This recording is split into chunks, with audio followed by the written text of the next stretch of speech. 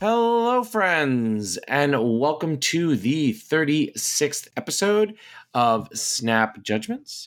As always, I'm Roy Rogers, and joining me today is my friend and yours, the one and only Aaron Pulse Glazer. Aaron, how are you on this wonderfully balmy winter afternoon here on the East Coast of the United States of America? Roy, I'm generally doing great, but the listeners can't see when you do air quotes, right? Yes, but I've been told I do it in my voice when I do air quotes. Just did It's it in pretty his hands noticeable. again. All right. I've been told that my connotation and what's the other word I'm looking for that's escaping me right now? Intonation? Intonation. There we go. Thank you, my friend. I'm very tired. I lectured for 4 hours today. Is very, very noticeable when I'm being sarcastic or air quoting, as one might say. But my specific pathologies and speech patterns are not why our loyal listeners and loyal viewers are on this show or listening to this show. They are on here for you, of course, my friend Pulse Glazer, but also they are here for our special guests who is joining us today for this amazing episode of Snap Judgments. We will begin with my Marvel Snap Zone compatriot, the king of all deck guides. It is Bohe. How you doing? Amazing. It's a pleasure to be here finally after many people on Twitter. Demanded it. Yeah, for sure. So it's a pleasure for me, and it's my first time on an English show, so it's a pleasure for me being here. And thank you so much for inviting me. Thanks. And how could our friends find you if they wanted to subscribe to your social medias? It's Bohe Ibnida. That means I'm Bohe in Korean. It's Bohe Ibnida on Twitch, on Twitter, on Instagram, and basically everywhere else. Mm-hmm. So it's spelled Bohem, like Bohemian, Bohem, and IDA, I believe, right? IMNIDA, yeah. Bohe Ibnida. There you go. All right. We are also joined by my recent partner in tournament making bliss. It is Snap Tactics himself. How you doing, Gunny? I am doing fantastic. Thank you for having me on today. I'm so excited to hang out with you three. People that put Snap Marvel Snap Zone together. Like such an honor to be here amongst you. A pleasure. And how could our friends find you? Probably three places to find me the most. One would be on YouTube with my new YouTube channel, Snap Tactics with GunnyT. You could find me at Snap Tactics 6176. Over on X, you could find me at GunnyT. And then I am also very active on several Discords, to include one that we'll be talking about later. Cool. All right. Well, loyal listeners and loyal viewers, we have a jam-packed episode. One of our perennial favorite ones, which is, of course, a look back at the January season and a look forward to the abortive short February season. But before we do that, I just need to remind you all where you can engage with us. And I'm going to quickly delete these social medias that Glazer no longer uses so I don't read them. All right. First and foremost, we are on Elon Musk's Hell site, Twitter at SnapJudgeCast. And we are also so incredibly grateful to be the official podcasting partner of Marvel Snap Zone, which means we are very, very active on their Discord. And by we, I mean Pulse Glazer over there. He is in there every day answering your questions, taking your comments, helping improve the Marvel Snap Zone Discord. But you know what would improve it even more is if all of our loyal listeners and loyal viewers were to go and join the Discord. It is, again, the best large Discord in all of Marvel Snap. So please head over there, join. The link to join is in the show notes of this episode. It is in the description of the episode on YouTube and our friendly neighborhood pod catchers. We are somewhere in our email going to be able to find your messages if you email us at snapjudgmentspodcast@gmail.com. And last but not least, we have two incredibly important ways for you to engage with us. The first is at Snap Judgments Pod, our YouTube channel, where each and every day, except for Saturdays and sometimes multiple times a day in each week, Aaron is out there producing brand new Marvel Snap Zone content. Aaron, if our loyal listeners were to become loyal viewers of our YouTube channel, what would they find on the YouTube right now? So, new patch plus new season plus 2 cards releasing means that I don't get to sleep anymore. So there's just ridiculously long videos every single weekday. We're covering everything. We've covered, I think, like 4 or 5 bundles this week. 2 new cards with like well over 20 decks each, I think, at this point. Just an absolute crap ton of content. I think that should be our new logo. Snap Judgments, where you can get a crap ton of content. It is true, it's true. And friends, as you see there, Glazer is making that crapload of content. And do you know what that leads to? Burnout. Do you know what is the ultimate balm for burnout? Money. And the best way to prevent this burnout from happening is for you to support us on Patreon. All right. Our Patreon, which is Snap Judgments. Just Snap Judgments. Patreon.com/Snap Judgments. Excellent. Is there. You can do there, support the show. The money goes all to Aaron to make sure that he keeps doing these awesome content. I was going to say week in and week out like the show is, but actually day in and day out. But because Aaron really does want to burn out, he's not taking all that money for himself. He is giving it back to the community in the Snap Judgments League. It starts 1 month from now, March 2nd. And Aaron, what is the Snap Judgments League? Why should our loyal listeners and loyal viewers sign up beginning in the middle of this glorious romantic month? What would they get? I'm actually going to have Gunny tell us about it. He is doing so much of the organization, and I talk about this every day. It's his turn. Yeah, I'm ready. So the Snap Judgments League is a small brainchild that came from a question Glazer gave to me. Glazer said he knows that I'm a Magic the Gathering judge, and I have been so for about a decade. So he asked me if I had any ideas for tournaments. I was like, I got some ideas. One was crazy. He threw it out the window immediately. I was talking about like NFL weekend style, big players playing against each other.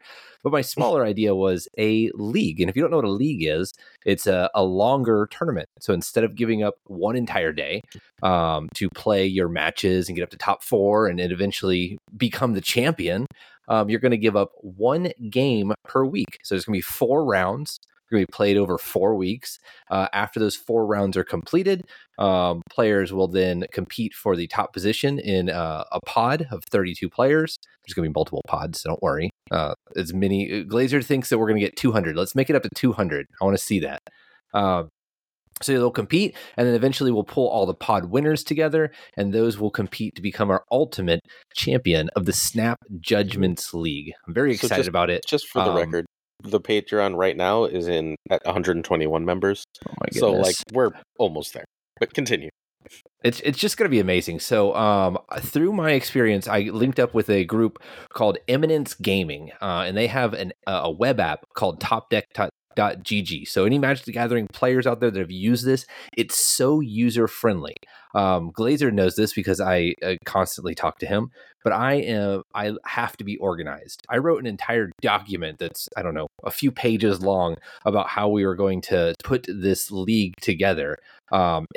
In my statement about how we're going to do this, I made sure that I put down that I wanted to reduce the stress on my players, and I wanted to reduce friction to gameplay and make sure that it's flexible around people's lives. I mean, I'm a dad, full-time job. I don't have time to just give up an entire day. So I want this to fit into your schedule. Now, that's how we're going to play. Here's where I think the best selling point of this event is. There are over 55 big names. If you're listening to this content, and by which he literally means 56. Just okay. So if you're Sorry. listening to this content, then you probably know some of these big names. He lists them off every day. We got a couple up right here. We got Shuri Enjoyer, Heller Enjoyer, Husky Puppies. We got Lauren Whatever. Like, I could go on and on. There's so All many the great people. enjoyers are going to be All in the the Snap enjoyers are Judgments coming. League. Recently, we We linked have up with the morph Italian enjoyers in. team or with the Italian group. So it's going to be phenomenal. And if Speaking you're of- thinking to yourself, why, I can't join this thing. I'm going to lose. I'm going to get my butt kicked. So what?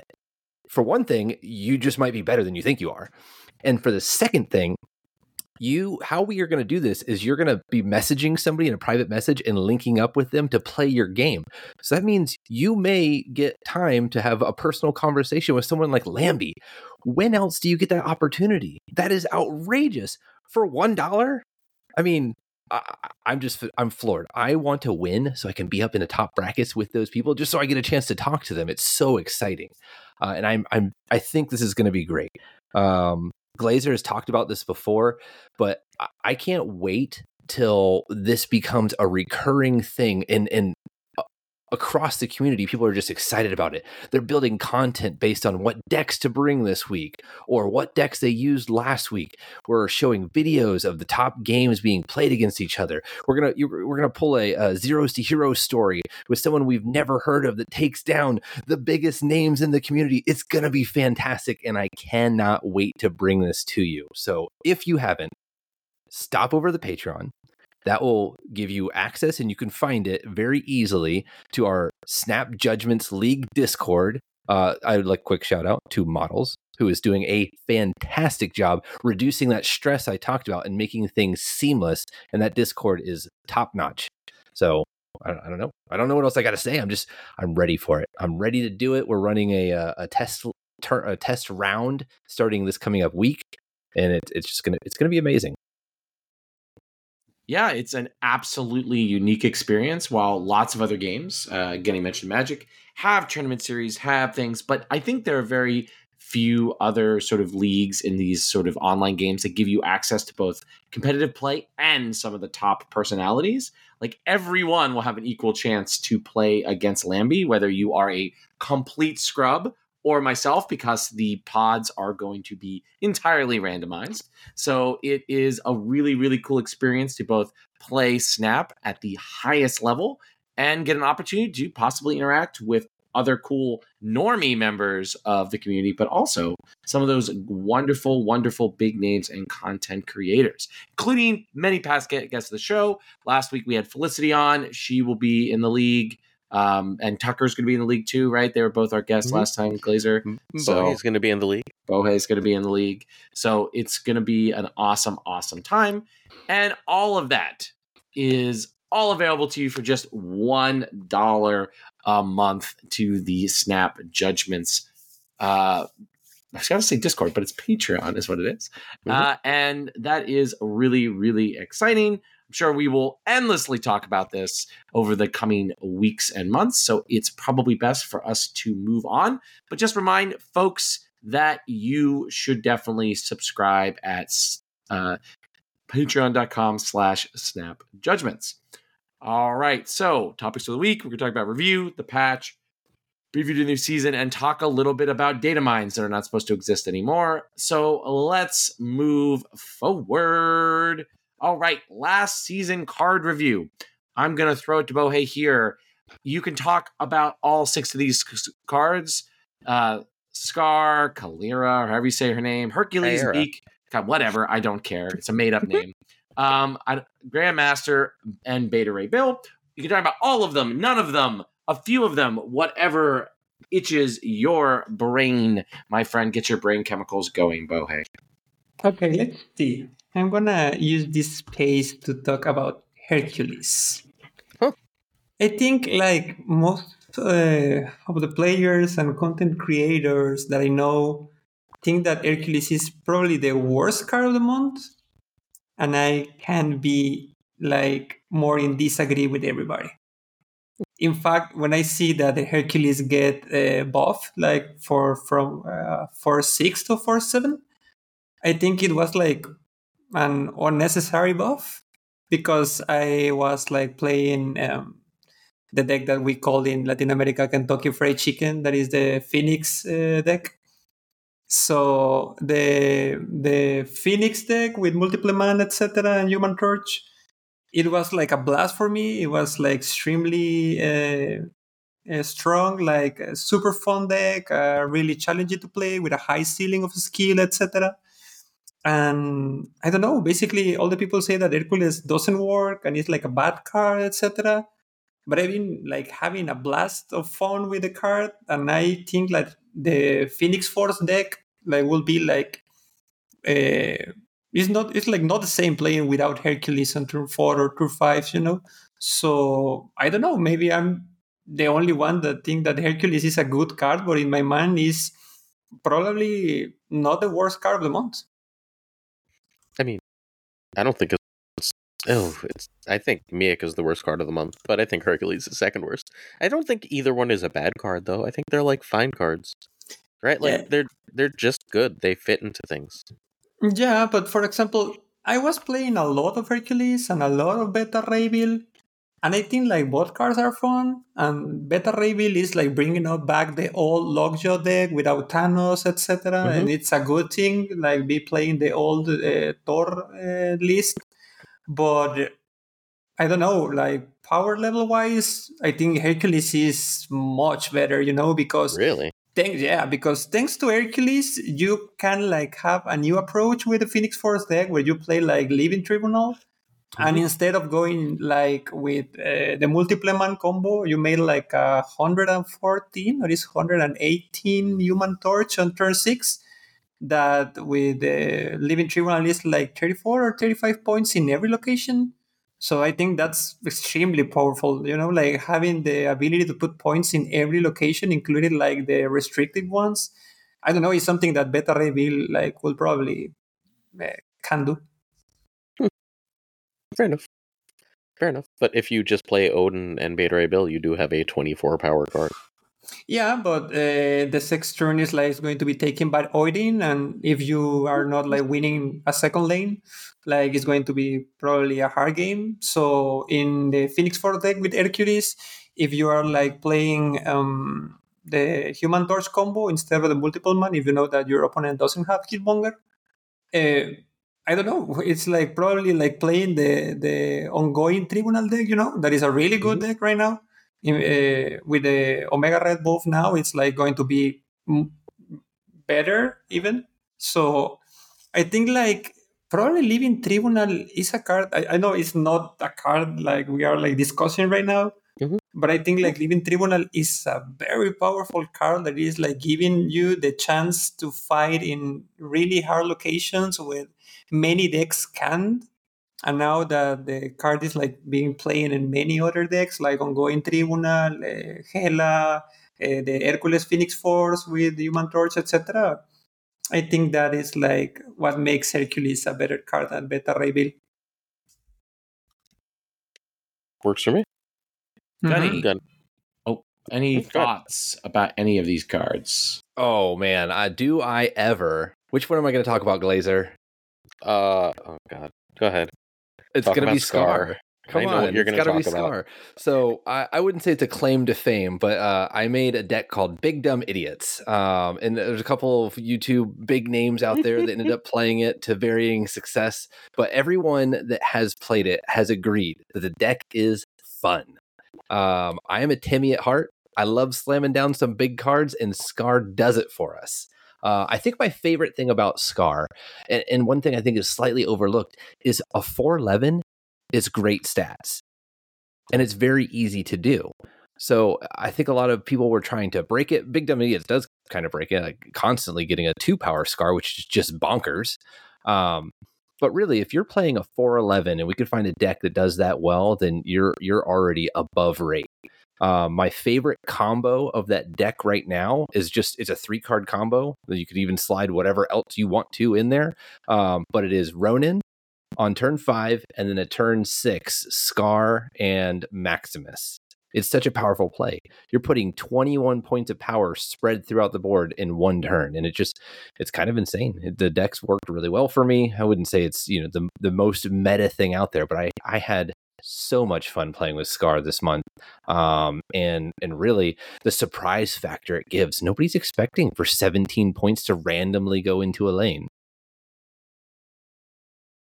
So those are your favorite cards. Are for both of you, Gunny first, then Bohe.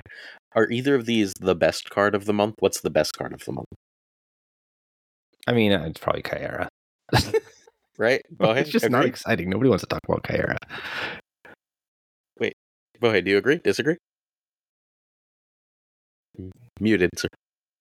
Got it. Yeah, sorry, I was muted. I was saying that it's a really hard question, but I'm going to disagree because even if Kyera is an amazing card, probably Grandmaster is the best card of the month. Now, do you say that as the best card of the month because of its future potential or because of how it's performing currently? That is a reason, that kind of card when you like. Now the game has something close like 350 cards, something like that. And we have like more than 150 cards with unrevealed effects. Yep. So I think we haven't seen like, I don't know, maybe less than 20 or 30% of the good decks with Grandmaster. But in the current state of the meta, I think that probably Grandmaster is doing an amazing job in destroy decks. Mm-hmm. Yeah. And Kyera I think, is an amazing card, but it's more or less a meta-dependent card, So you have to be playing like big guys or a lot of one-cost cards, and you like probably if you see a meta game with Shang-Chi or Killmonger are not there, you can like probably say, oh, maybe I can take out Kyera for a couple of games or whatever. Sure. And Grandmaster, in my mind, it's right now like a core card for a destruction deck, even in many times taking the place of Nico Minoru. So Kyra does have one use that everyone always overlooks. Her location use is extremely powerful. Yeah, for sure. It's extremely underrated. I think that keeps it above Grandmaster. Grandmaster is my favorite card of the month, and I think probably the second best card of the month in my opinion. But Kyra's location ability and Grandmaster's location weakness combined for me to put in Kyra first, because that damn rickety bridge is an auto win for Kyra, right? Mm-hmm. And like, if I can win that location with a squirrel or whatever nonsense reasonably often with Kyra, that the value of that in a lot of games, because that Death's Domain and the +2 energy one, whatever it's called, are all fairly common locations, right? There's 3 distinct locations that directly benefit you running Kyra. And because of that, I think I have Kyra first. And while all 3 of those locations really, like, obviously, depending on location, Grandmaster is really bad and stuff like that. So, given that difference, I think that Kyra is still ahead. Yeah, probably it's a case similar to Luke Cage, like the old Luke Cage that is now the new Luke Cage with a global effect working again. It's like Luke Cage was strong and is strong right now because just having Luke Cage make you win many locations single-handedly, like Jotunheim, Necrosha, Negative Zone, etc., etc., etc. So Kyera have like that kind of situation, but you have to have like a 1 or 6 cost card to make that effect work. It's not like just I have Luke Cage and I'm already won Negative Zone, for example. Sure, but if you're running Kyra, you're running 1s and 6s. For sure. I wonder if I might have a different perspective on Grandmaster because I was main decking Cosmo for the past month. Yeah, that'll do it. Like center lane Cosmo, it's just really, really good into Grandmaster. Yeah. You're the last person playing Cosmo in Marvel Snap. Yeah. All right, Roy, any thoughts about any of these cards? I'm going to continue my unpopular opinion that while I do agree Grandmaster is probably inarguably the card with the most upside, I generally did not like this month at all. I don't find any of these cards super appealing or super interesting. Maybe Grandmaster, when like he's really doing broken things, I will really enjoy, but just like this was one of the least interesting months recently. And definitely none of these cards made me like jump up and buy them. except for Meek. But Meek I bought mostly because of the cards that are going to be coming out of this month. I'm very excited to see what direction discard goes, and I want to have access to all the tools that could possibly go in the deck.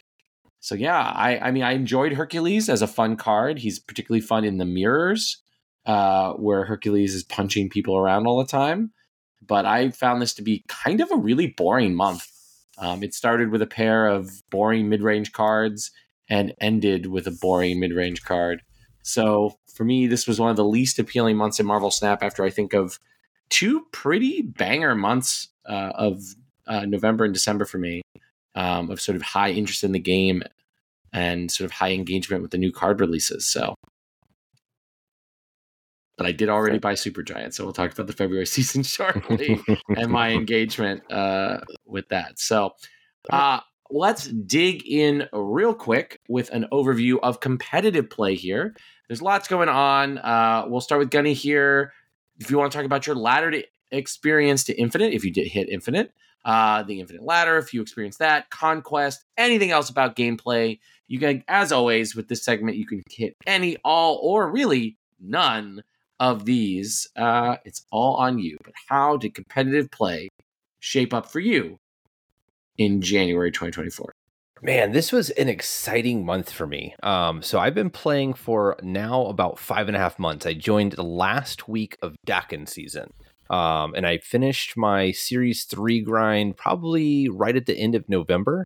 So this is the first time I've been Series 3. I was able to hit Infinite every month before then, which isn't the hardest thing in the world. You're paired up against people with the same collection level. But this month I finally, had full access to all the cards and whatnot. And it was really fun. I had set myself progressive challenges. I wanted to make top 10K, I think in November, and I did it. I wanted to make top 1K in December, and I did it. And I wanted to make top 500 this month, and I did it. I was able to do it with that deck that I had spoke of that I made. And it was very exciting for me, a very exciting time to be a player. All these things are very fresh to me. I'm fairly new to this space, so there's a lot of enfranchised players that I don't know if they still have this amount of excitement about doing these things that I'm doing right now. So it's been a great journey.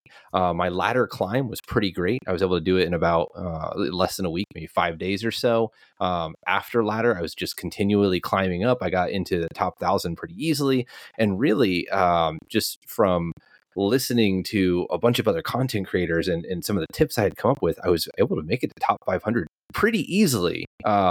Speaking about doing it for the first time. So that was great. Now, Conquest, on the other hand, I have still yet to get an infinite border. It's not something I've been focused on, but I think that might be a challenge I'm going to take myself on this month.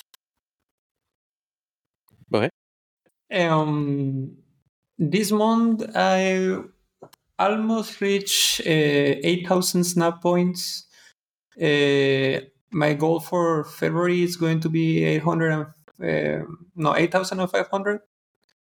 But I was playing a lot of junk lately. On December, I reached Infinite with the Kang junk list that you upload on YouTube. Yes, I did. And That is a fun now, list. yeah, it's an amazing list. Was one of my, I don't know, maybe one of the decks that I've been like most proud in the last months. And that was just a decision I make because the people for a Spanish podcast made a challenge with me for like reaching Infinite using Kang. And I like start playing Kang in many different shells, like on Silver Surfer and Junk and in any deck that had like a free slot. And after reaching that junk list, everything was incredibly easy. I don't know, I reached Infinite in less than 50 games. And then on January, I made a 73 to the 93 road with the same deck.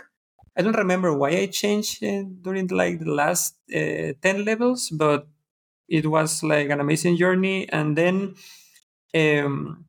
I was invited to another Spanish podcast that is like with many of the best Spanish players, and many of them are like top 100, top 50, or something like that.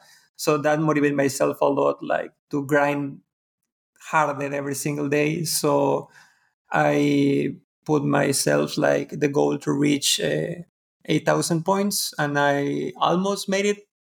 And this month I'm going to try to hit 8,500. So I was playing extremely serious every single day, and I don't know, maybe an infinite feels, I don't know, maybe a little bit different, like playing the 273 to 93. I used to say something like the people play in a more educated way. I don't know. It's really amazing how you made some snaps on turn 2 or turn 3, based on like locations or something like that, like putting some pressure on your opponents, and many opponents like just retreat, and you mostly don't see that on like, I don't know, 70s 80s before infinite. Every single player like try to play every single game to turn 6, etc. So it's like an amazing experience, like to be playing on top 1000. Cool. I hit infinite in my usual, I don't know, 2-3 days, whatever it is. Basically, as soon as the hot location goes away, either on like Friday or Saturday, I decided to hit infinite. So I did it with bounce. It was not difficult this month. Bounce is good. Bounce is fun, and bots are really bad against bounce, so you get a lot of 8-cubers. I barely played Infinite Ladder. One day, I chronicled on on the part of the Discord we used to hang out at, my fall from my usual 5,000 to like 16, 17,000, as I made every wrong choice and listened to Gunny yell at me and be like, stop playing. I was like, no, I'm going to make every wrong decision all night and just lose rank. And I did, and I finished at like 20,000, and who cares? I'll finish probably in the general 5,000 range again. At some point, if I ever don't do daily videos, I'll focus on a climb. But the time that I would be like grinding is time for like developing content, so it's just not going to happen. Conquest is fine. I didn't play a ton.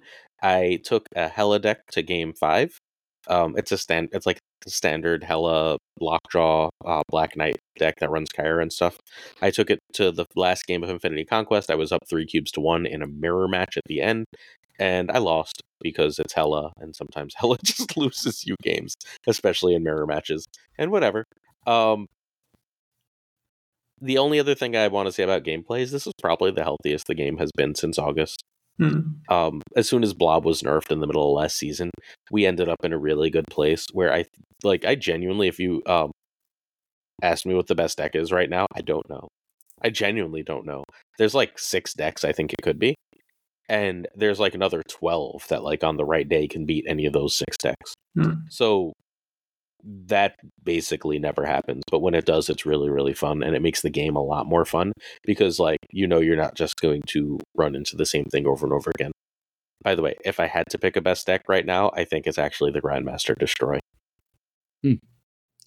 All right. Well, let's talk a little bit about the big changes. I'll throw this to Bohe to start us off. Big kind of changes. We aren't getting particularly bundled data mines going forward. There's the return of in-game events and store events still continue to be ongoing. And now there are regular Twitch drops. Bohe, my friend, what do you think of these 3 major changes, or any other piece of news, gossip, tea, whatever that you want to discuss with us for our loyal listeners and loyal viewers? I think like we at the end get what we deserve with the Datamines. I think like the second dinner decision about the Datamines was something like was like pushed to be in that way because how the people react to the changes to the bundles, etc. And I don't know, as an old-time gacha player that likes to plan all the investment with your in-game resources, like if you're playing a gacha and you like see a new banner with a new character or a new weapon or whatever, you say like, okay, I'm going to skip this banner, I'm going to not invest in this one, and in 2 months I'm going to do this, and it's like something like incredibly good for your for your game, like for your in-game resources. But we used to have that on Marvel Snap in some way, even if some bundles changes, But many people, like, I don't know, say a lot of things on Twitter, on second dinner accounts, etc. Like saying like you change the bundles and you're like making a bad decisions, etc. But I don't know, maybe most of the time I try to say to the people on my stream that second dinner didn't say anything, like we get the information for websites that data mine the game, etc. And that info is like never a statement from second dinner part, like saying I'm going to sell this bundle like I don't know, $20. And I don't know, maybe it's better in this way because it's, I don't know, maybe more exciting to see what's coming, like a big surprise. And maybe, for example, the last three bundles was like buffet in a way, like better than how it was set in the data mines. So maybe it's better in that way. And that's like, general terms, my opinion. No? And I don't know, in about the Twitch drops, I think it's like an amazing decision, like from second dinner, because as a daily basis streamer on Twitch, the numbers really, really, really get higher when there are drops. And I think that exposing the game to more public is like better for every one of us. Gunny? I think from the data mine standpoint, obviously planning is good. Money can be tight, and it's nice to be able to plan where you're going to spend it. I know you've spoken before, Glazer, about how it just makes you spend less, which isn't necessarily a bad thing. Maybe it'll make more people spend less. But I want to focus on one of the positives. There's not very many, but one of the positives that might come from data mines, and that's the excitement that we're all going to be able to have when something comes out, something new and fresh comes out, and we get to look on Marvel Snap Zone and see if this is a good bundle, and wait for the video content of telling me like, hey, this one, it's historically better than the ones in the future, or maybe this one isn't the one to get. I think there's a bit of an excitement that we can all get as players when this new content comes out, because right now we're going to be talking later about cards that aren't coming out for a few months, right?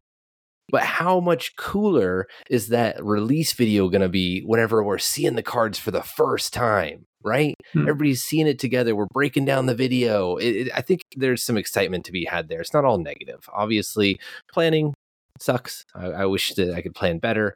But from a non-planning aspect, it seems like a really cool way to engage as a community and talk about these things as they're fresh and new and coming out in a short amount of time. And then the other stuff with the Twitch drops, I think Bohe hit the nail on the head there. Is, it's really good for the community.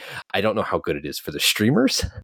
They always say that it's a great time and they're getting a lot of viewers, but it is a bit of a drag on them. So I don't know how much longevity they'll be able to have with streaming as frequently to get these Twitch drops, but that's good. And then in-game events are always good. They should be giving more stuff away, I think. So yeah, that's kind of my point and what I thought about. All right. So I completely and utterly beyond hate that there are no more data mines. I've spent no money on the game, or next to no money on the game for me, as I bought like 10,000 season passes for people. But I've spent like no money on myself in the game, like almost at all since this change. I have no interest in I have no real interest in trying to figure out how to budget for my life. And like, I budget for all the season passes I give away, I budget for all the other stuff. And then it's just like, I would like to be able to say I'm going to spend X amount, right? But like, let's say that X amount is $50, and I'm willing to go above it for certain things. Well, at the beginning of the month, a bundle comes up for $50, and I'm like, well, maybe I can buy that, but now I don't know if something I might want more is coming, right? I don't even know if a variant I want more is coming. So unless I really want that variant, I'm skipping it. Now, later in the month it comes up, right? And like, now they released a bundle that's worse than what they released in the beginning of the month, but it was the beginning of the month bundle is not still available. So now I'm not buying that later bundle because what happened earlier is gone. And like, so I'm spending like, I'm still, again, I'm doing the giveaways, I'm still spending on season passes. But outside of that, I'm still buying variants because they're still releasing hips. But short of that, I'm barely spending anything. And I was spending a lot on basically like every bundle before, when I could like plan it and figure out which ones I wanted and which ones I didn't want. So like, I don't know how many people are like me, but this is actively hurting my enjoyment. But much, much, much, much, much more, because all that's cosmetic, and cosmetics are ultimately an extra thing, not like the way you play the game, right? Like, you don't get extra bonus from having that cool Deadpool alt art.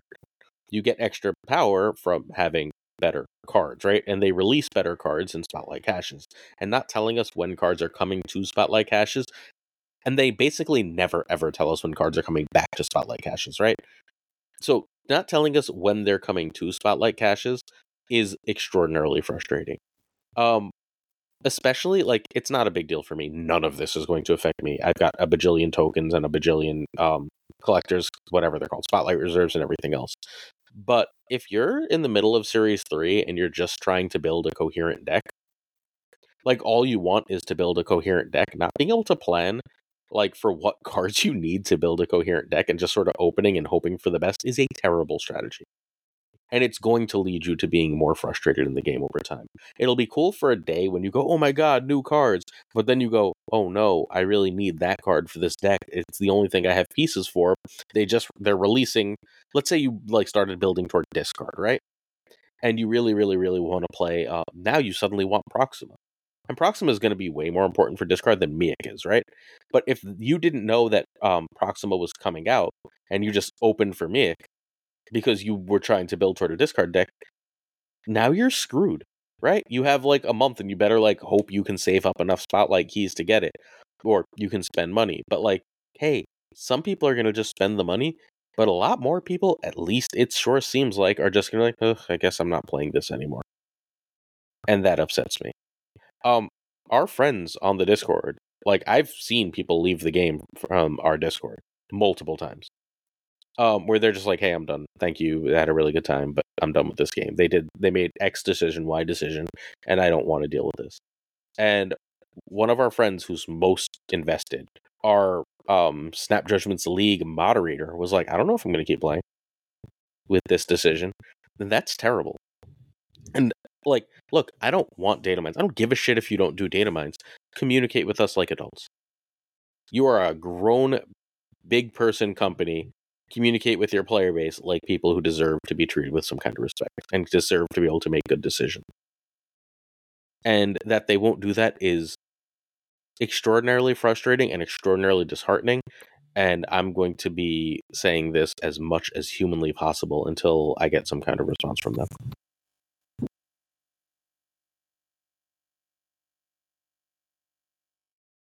Yeah. Anyone? I mean, that's, you bring up very fantastic points, Glazer.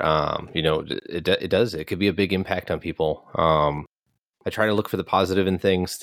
There's a lot of negativity that always weighs us down. So I at least try to find something good to think of. But you're right, all those points are very key, and we do deserve to be able to play them properly for the game that we love and we're supporting. Like, I'm happy to give you my money. I think most players are. Like, the entire Patreon model is built on the concept of like, hey, don't you actually want to support the things that you enjoy, right? And it seems reasonably successful. And like, you can gouge us, but just communicate with us, right? Like, just be fair. And that they seem to refuse to genuinely frustrates me half to death. Again, for bundles, it's one thing. It's annoying. You won't get my bundle money. That's going to suck. But like, if it's card acquisition and people's ability to play the game, we have a different problem. I mean, Glazer, I think your mistake here, not necessarily wrong with your arguments. Your mistake here is assuming, though, that this corporation is deciding anything actually far enough in advance to be able to be comfortable with its communications. I would not be surprised if what is in the Spotlight caches isn't locked less than a week before they write that article and slot everything in for that month. Rory, you bring up a great point. I mean, we just had up. Yeah, we just had a card release that wasn't even what it was supposed to be and had to get changed hours after release. Like, where's the QA process on that? So, I mean, and I like these people, but grow up. You're a business that just got paid $100 million. Do better. Like, it's not the consumer's problem that you can't plan. No. Stop making it our problem. I mean, Aaron, none of the things you were saying are wrong, but I just, again, maybe this might just be slight peek behind the curtain of my life, but everyone in our wonderful society needs to grow up, because most organizations do not have their shit together and are not capable of announcing things in a timely manner, and are not like, things are not locked in. Like the illusion of competency that is real. And these people at Second Dinner are good at their jobs making a game, but things are frequently not locked in for a variety of reasons. Not necessarily even because people are making bad decisions, but somebody somewhere needs to approve it and needs to go to 50 different approval processes. Like, we are operating from a veil of ignorance, and definitely all of your arguments are very cogent about why people quit, but I think they run up against the reality of large-scale organizations, particularly large-scale organizations trying to release cards basically every week of the month, which is like very few other card games are trying to do. So I'm not surprised that their systems consistently fail them and consistently can fail the consumer. But whether I'm surprised or not, in the interest of the long-term health of the game, like, again, it's not for the people on this podcast, this isn't going to be a huge issue. But for your average player who just wants to do some dailies and get a new card, right? Like, and build a good deck, this has got to be a nightmare. Bohe, do you want to chime in here before we jump into talking about the actual cards that people, or excuse me, the patch? Yeah, I was thinking about, like, I have a question that it's like, I know that it's 100% confirmed that we are not going to get more bundles Datamines, but it's almost 100% confirmed that we are not going to get cards Spotlight Catch Datamines, right? Yep, it's confirmed. They've basically been answering questions saying, yeah, they basically said, hey, we want to change it to make it the best experience possible, and we want to be free to, so we don't want to tell you anything, which is bullshit. Right? We're not ready, what they're saying. In that case, Pulse, don't you think, like, the average player that you said, like, I don't know, a player that logs in just to make, like, the dailies and play, like, 2 to 5 games every single day, don't care about what is coming the next week, and just, like, see if the card is like, this is good, this isn't, then I'm just going to play my games?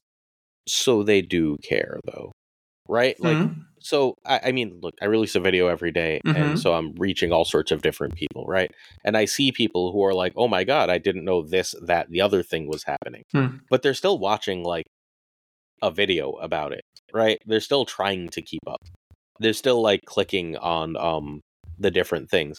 And I'm convinced, and all evidence seems to suggest this, if Cozy releases a video, it gets 120,000 views, right? Those players, I don't think, are watching any other Marvel Snap content. They're watching Cozy. But that's like 100,000 people that are getting that information from that person and nowhere else. If that person doesn't have that information anymore, how do they plan? Because they were planning just based on him, right? But in that case, that was something that we discussed on my stream a few days ago, that as a long-time Magic player, just like Gunny, I started, like, theorizing the idea of maybe Second Dinner could make a fix and, like, give the Spotlight Catches or the new card or something like that preview, like maybe season. 1 week in advance. And, maybe this week, Cozy is going to have the exclusive of the new card on his Twitter or in a video or whatever. And the next week is going to be another creator and stuff like that. And that is going to be, like, a way to make us, like, have the information and at the same time, like, push the creators to maybe, like, maintain the community engaged with the people that make content, Great, do it, but do something, right? Like, just saying we're not doing it anymore, good luck, is not the answer. Yeah, for sure. I don't care what the solution is. It's honestly not my job to come up with a solution. It's theirs. I come up with 50 different ways this could work, right? Mhm. Pick one and do it. Yeah. Just not telling us and saying, good luck, when your entire card acquisition system is built on saving and planning. Saying, you can save, but you sure can't plan, is obnoxious. Mhm. Yeah, the unfortunate part about this is the only way to talk to the company from our standpoint is to talk with our wallets, right? You as a Not folks, me. I can DM them. I yell You're at right. I message You them can, all the and time. I get it, and you can do that. But at the end of the day, they're going to listen to you when they want to, and what they're really Well, going to they don't listen to is with people, using their wallets. And the unfortunate part is a lot of people are still just going to continue pumping money into it, and it just might not matter. I mean, we'll see. Cam talked about this on that podcast with Alex, right? Where like eventually, I mean, we've talked about it here too, but eventually, the consumer just runs out of trust. Yeah. And like it does, like it'll go great until it stops going great. And then when it does, nothing will fix it. Once the consumer doesn't trust you anymore, you're dead. And I feel Hopefully, like with how quick they are to react, that they make changes quicker than the ship filling up with water and sinking. I mean, so they have a few things that help like content creators, right? And they have a few nice little events, but they're like regular gotcha game events, like log in every day to get bullshit. Oh, I should probably double check if I did my login today to get bullshit events. But like, when's the last time they made a change to their core structures? I mean, it's spotlight caches, the original spotlight caches, and then putting 1,000 tokens in them instead of that variant. So July is the last time I think that they made a change to the way they do things and communicate that benefited the community. Yeah, and we could see a green spotlight catch, like a green box that never get released in any form. So maybe that is there or isn't. So just like you said, that's probably a reason why the last 3 or 4 bundles were buff, just like in terms of what we could see before in the Datamines, like the Hela one and then the Kazar one, etc. 3 or 4 bundles buff, just like never before, and probably that's a reason to try to make the consumer like don't lose the trust on the company. Well, because after December they had to. Right? Like, it wasn't like they did that. Like, it wasn't like, oh, let's just be nice. It was like, oh no, everyone's really disappointed about our decision in December. I look, we can be good. And then like, but we're not going to tell you. Sorry. It's so frustrating. Okay. I'm done with this. We ready to move on? Yeah, we'll talk about the patch. Let's talk about a patch. A very small patch. Yes, but impactful. Omega Red got a rework. Omega Red? Yes, I'm sorry, I'm a little tired. We've already been doing this an hour. All right, so Omega Red has gotten a buff where he now only requires you to be winning, but only gives 3 power to all other locations. Beast has had a rework that we'll discuss whether or not it is a buff or a nerf. A lot of opinions came in hot. He is now a 2/2 with the text on reveal, return your other cards here to your hand. They cost 1 less next turn. Hellcarrier is the same card, except he or it, now fills your entire hand with random cards when it's discarded. Gunny, what do you think of these changes? I am going to assume you're going to want to talk mostly about Beast. I actually am not going to talk most about Beast. I want to talk most about Omega Red. It's an exciting change to me, and here's why it's my most exciting change to me. It's impactful. It does things. It gives people a way to swap out like a Miss Marvel card. Pretty easy swap there when people are asking, what do I swap this with? And it's a card everybody already has. I whenever we get hit with the nerfs, it feels so bad when you've spent resources to get something that's really good and it performs well. Let's think Werewolf by Night, and then it gets nerfed and it's not good anymore. The problem with how that works, because they're always buffing cards, like let's take Omega Red here, for example. The problem with that is it doesn't feel as good, I don't think, to the larger community when a card they already have gets buffed a little bit than it does for their favorite toy to be taken away. And I really wish people would conceptualize that just a little bit, like having cards like Quake become viable, having cards like Omega Red become a viable card. It's exciting. And I hope just try to think about that next time what your favorite card is nerfed to help with balance a little bit. That every once in a while that we get a bone here and we get a new card to play with too.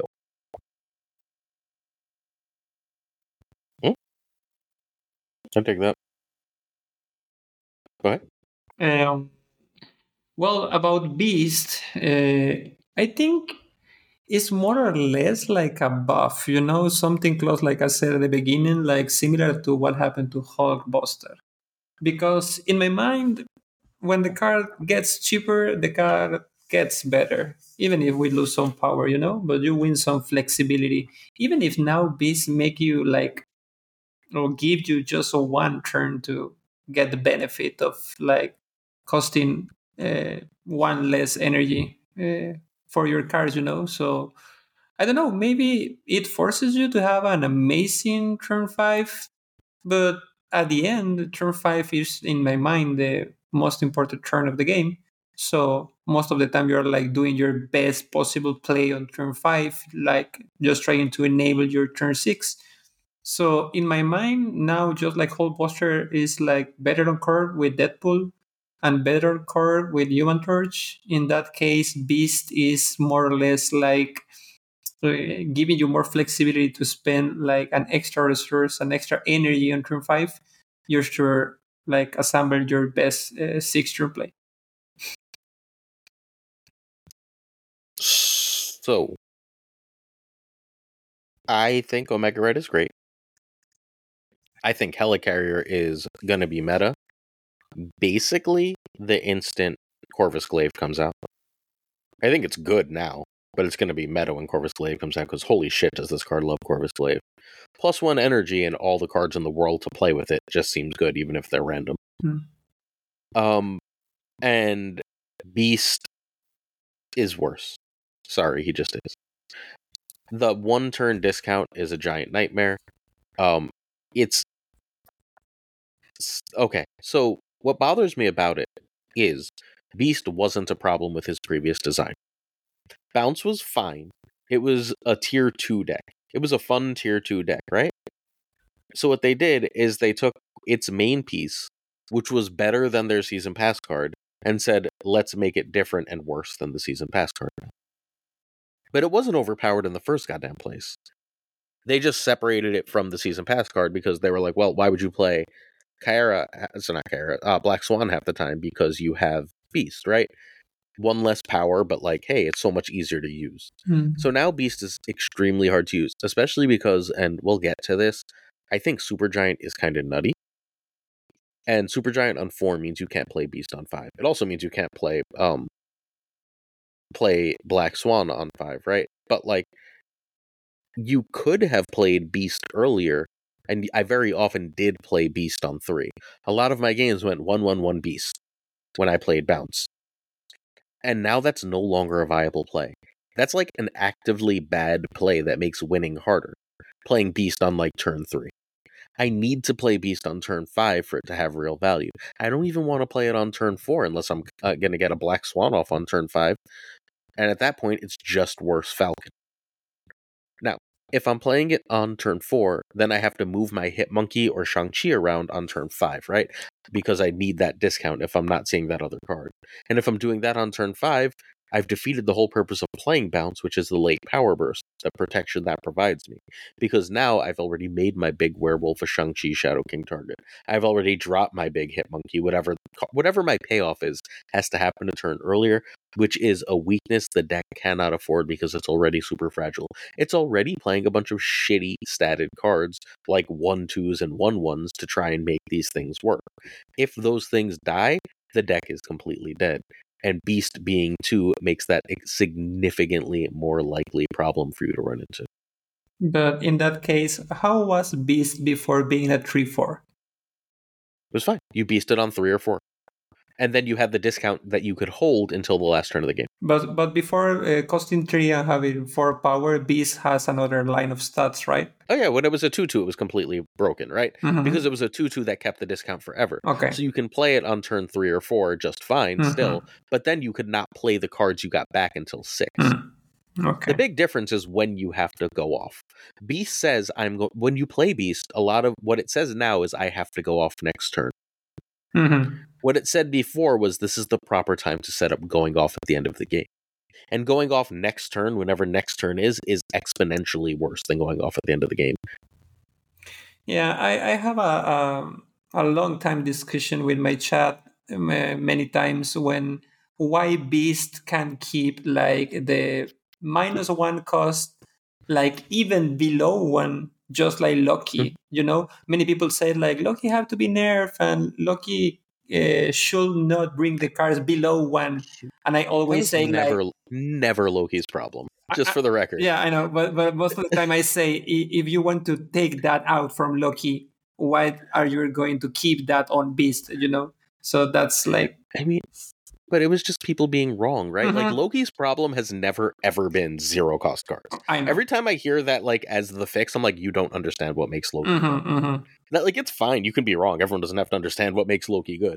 But like it's an immediate like I'm not taking your argument seriously about this because that's like genuinely never been the thing with Loki. Loki's power has never been 0 cost cards. Loki's power has been like 4 cost cards that suddenly cost 1 or cost 3 or 2. Right, like Loki's power exists in the mid range, not at the bottom end. Beast costs 0 because you're limited to, generally speaking, about 2 to 3 cards per game that you can beast. That's why it was for the rest of the game, because like unless you were doing some real hard work, you were going to get at most 3 cards costing 0 that game. Yeah, and you had to pay for them to get them to cost 0. It's not like they cost 0 and then still cost 0. They cost 1, you paid for them, and then you got a second activation for 0, which you paid either 2 previously or 3 to get. Which again, if you had 3 1s there, you paid 3, you got 4 extra power, and then you got 3 extra energy.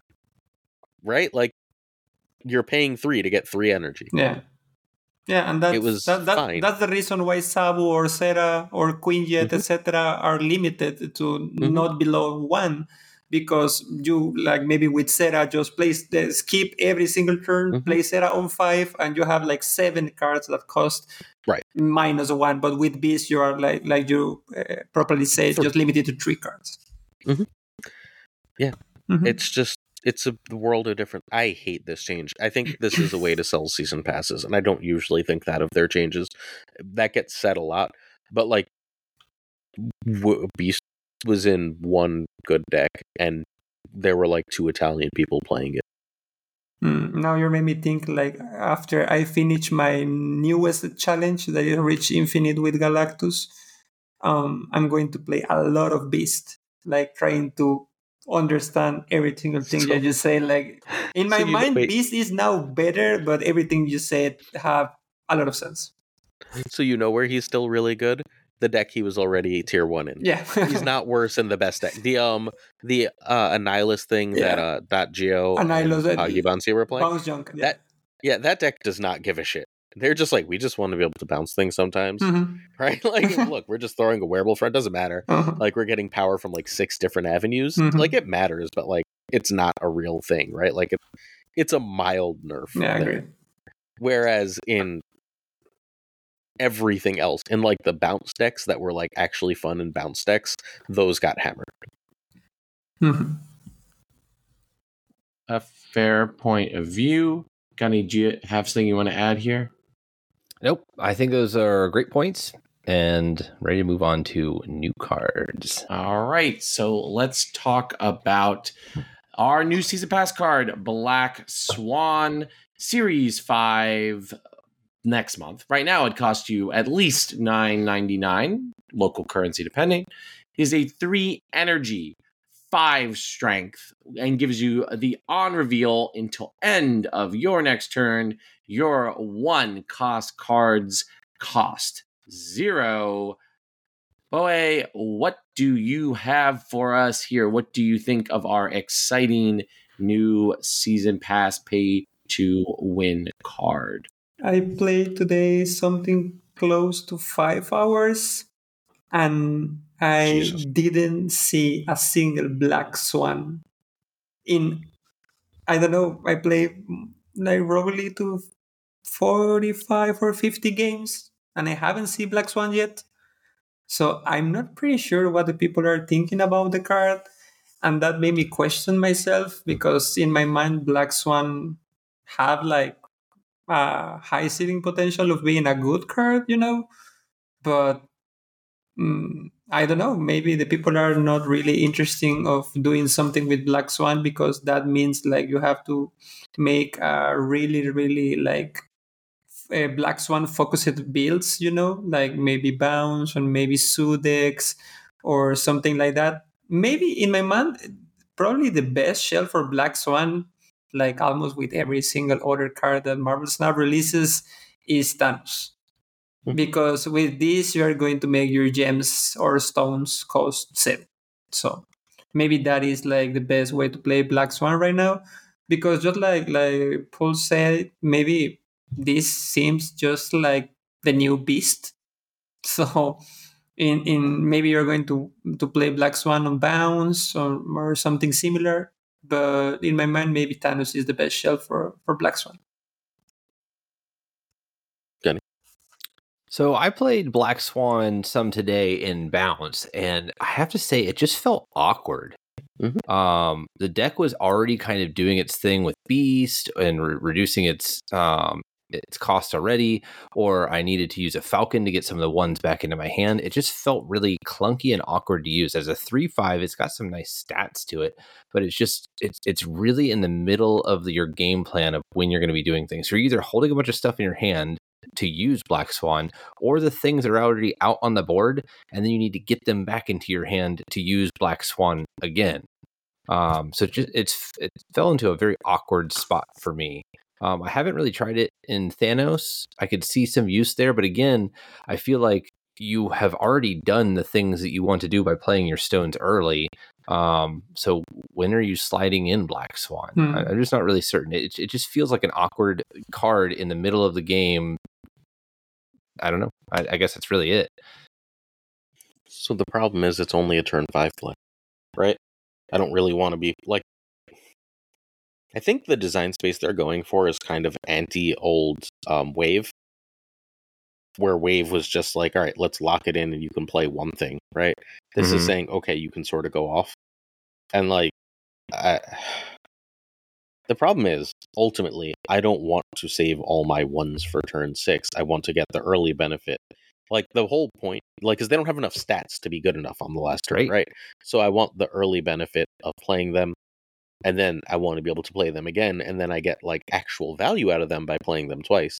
And Black Swan does not enable that. It does not. I still need an extra card to be able to do that. And they took away my best extra card to do that. Like the hands down best play you could do would be like Black Swan and Falcon on the same turn. Yeah, that's the turn 5. But yeah, now you need 2 specific cards on turn 5, and you better also have Hit Monkey for turn 6. Like, it's just it's an ask. Your hand can't be full of demons and other random stuff. Right, and like, God forbid there were rocks or squirrels out, and now your hand is full of complete bullshit. Today. I had a hand. I used cards to bounce, and I got 2 squirrels back to my hand. Yeah, and if you like try to make this work like the early game or something like that, like on turn 3, for example, you don't want like to clog all your lanes on turn 4, So Yep. It's like, oh, great, I can play in 2 slots left. They drop a goblin, and you're like, oh, I gotta go. Yeah. Yeah, that's a problem, for sure. This is... Maybe... So, also, this was so much better as a 2-3. Yeah, for sure. In fact, a friend of mine uploads a video that says the fastest nerf in the history of Marvel Snap. Because as 2-3 is maybe busted, But in my mind, maybe like talking again about Thanos, maybe the only way that I want to like clog all my lanes is because I have Killmonger and Death on my hand. So maybe in the Killmonger Death build of Thanos, Black Swan could be a good card to have, like you dump all your board and then you use Killmonger, have a free Death, and maybe have some triggers there, like on reveals, or maybe... So, ready? That would be a really great play on turn 5. How much does Black Swan cost, and how much does Killmonger cost? Yeah, for sure, 3 and 3. Yeah. You don't want to do it on turn 6. I had the exact same thought, and I was like, great. That would have been such a cool play, except now it's not one I can make. Right? Like, I can play them maybe on if you turn. play Magic, and you do this on turn 6.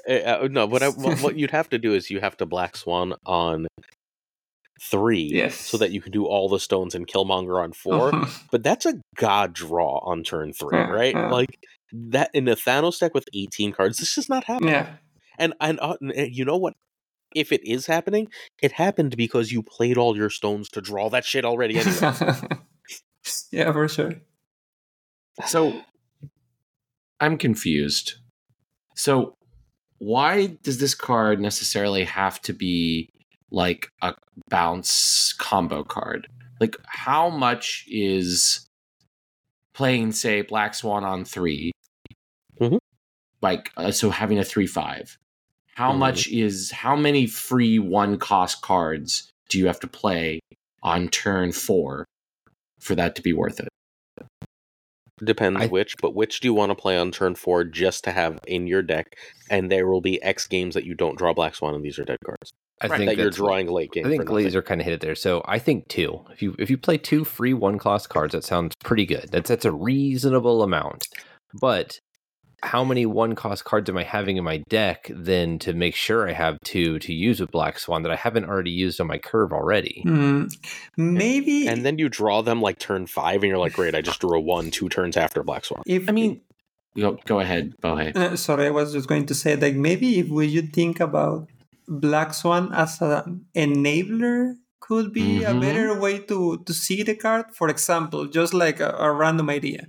Black Swan on 3, and then on 4 you play a free Zero, and then Typhoid Mary, for example. That could be a way like to enable good 1-cost cards as free cards on a turn where you like normally can't play that. How many ones do you want to run in your Shuri Red Skull decks? Because sure, but like you want to run 3 ones in that deck, and one of them, unless you see Sauron, you can't play after Black Swan. Where maybe the old Serocula build, like with a lot of ones and Khazar. I played that. I played a version of that earlier. The Dracula Dumpy one is a home for it. The problem is, and Gunny, we played this together, right? Like, if you don't see Black Swan, that's not a deck. But like, if you don't see Black Swan, you're like, oh god, please, 1 in 4 chance, discard that important card. Come on. I'm full of 1s. Let's go. I definitely... I feel like we're trying to find too much the ceiling of this card or even the floor of this card and not think about like its average value. Like, I think like, what about a deck that wants to run 3 1-cost cards, as you just said? What if it runs an additional 1-cost card, or maybe 2, and you use Black 5 Swan out of 12? Hold on, Glazer. Or Thanos. All right, let's go with Thanos. Now, Thanos, yeah, that's the okay. Thanos, right?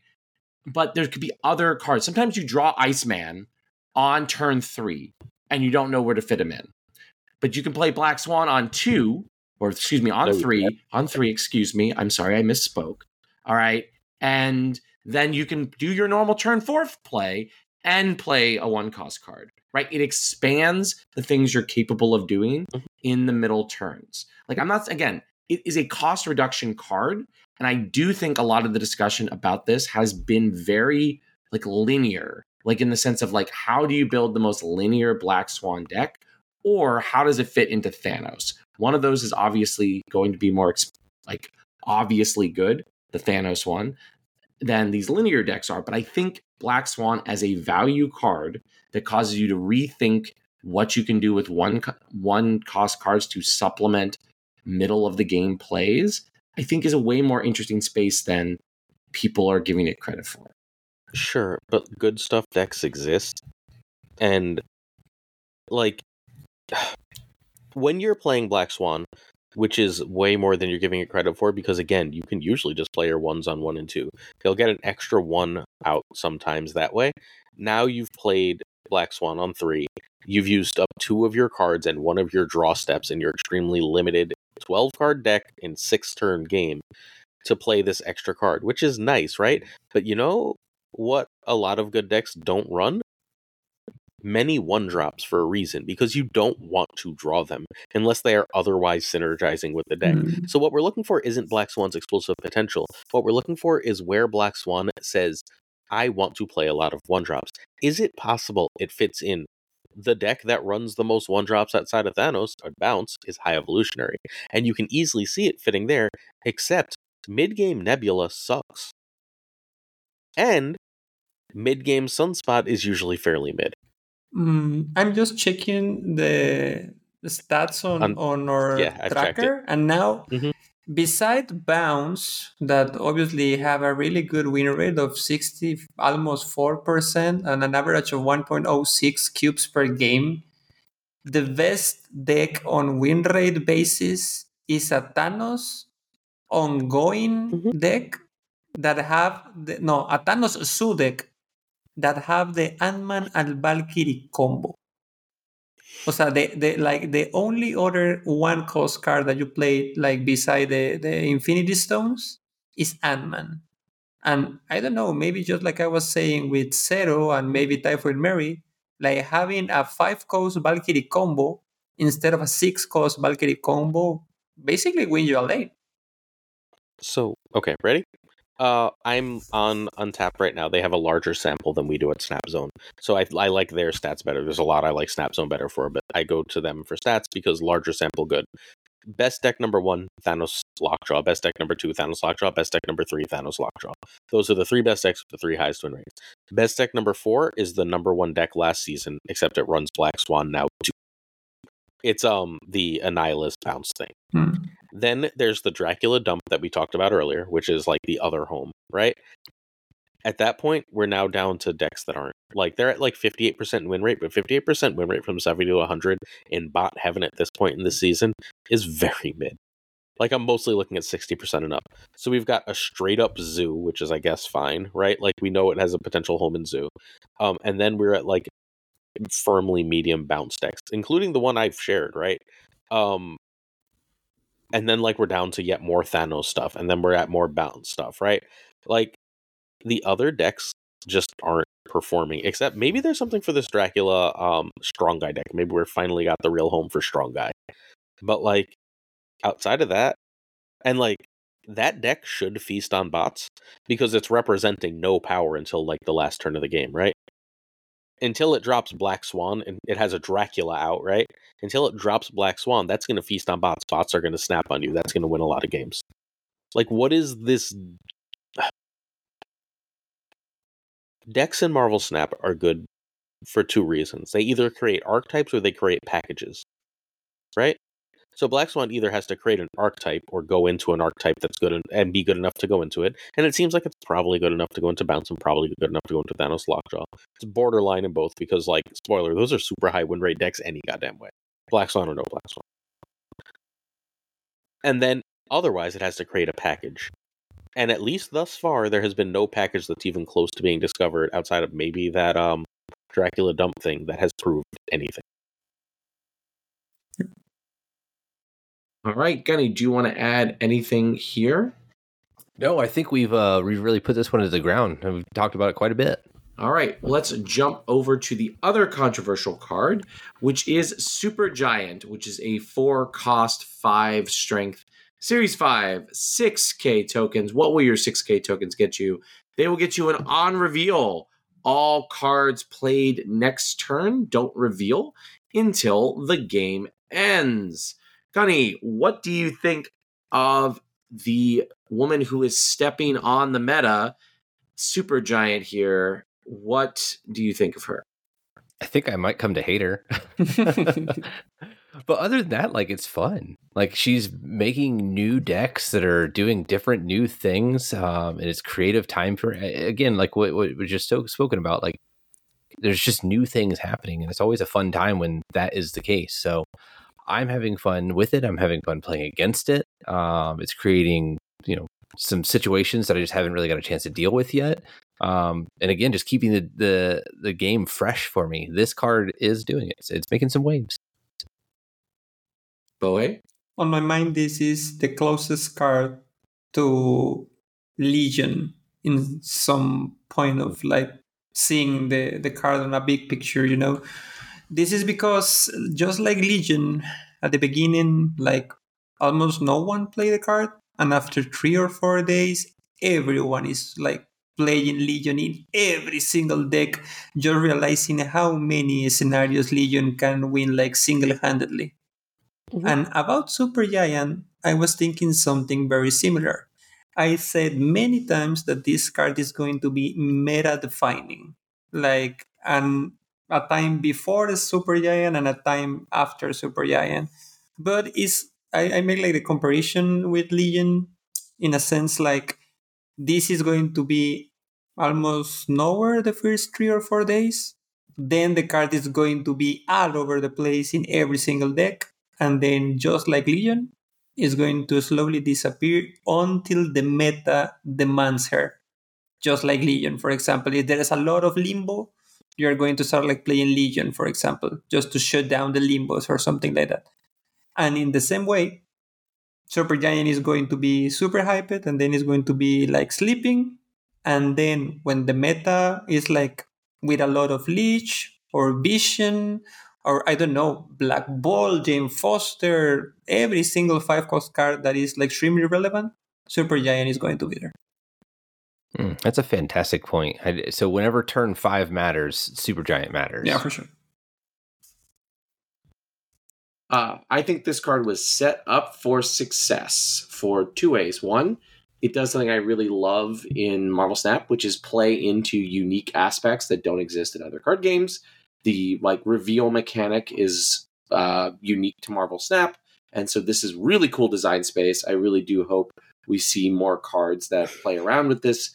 It makes this card exciting, dynamic, really interesting. Like, this is like a must acquire card because it does things that really you've had not very much control over except for locations up to this point, except for, of course, Invisible Woman, who is, of course, also one of the most interesting cards in the game, right? So we have Supergiant there. Second, she is Zabu fodder. So that makes her, again, really interesting, opening up things for you to be able to do on turn 4, and sort of ways in which you could see like something unusual happening, locking, protecting something that you were playing, sequencing things.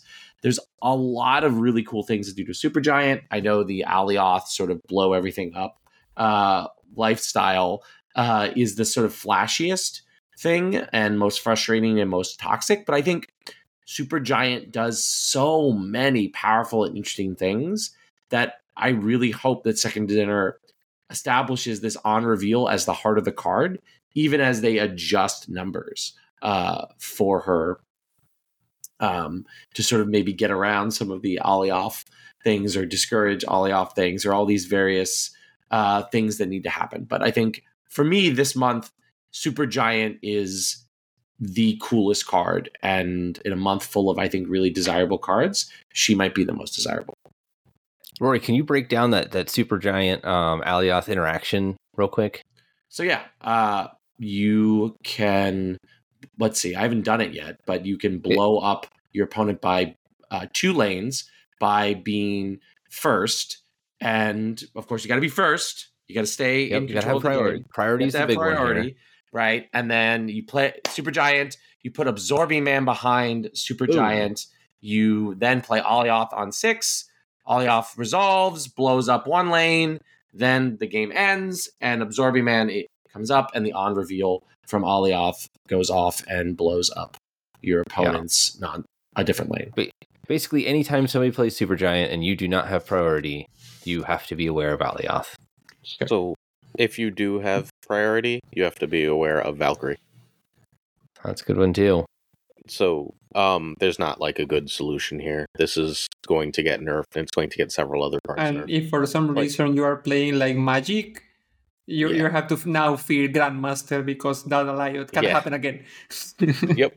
Like, Man. no, it's completely absurd. This is... So we're at the point, it's only been a few days as of recording, right? Where this is a fun card. And this is going to stop being a fun card fast. So you compare this to Legion. This is Legion married to Professor X. Yeah, for sure. Right? Like, it's like, oh, what if Professor X and Legion were just one card? Oh, that'd be broken. Well, welcome to Supergiant.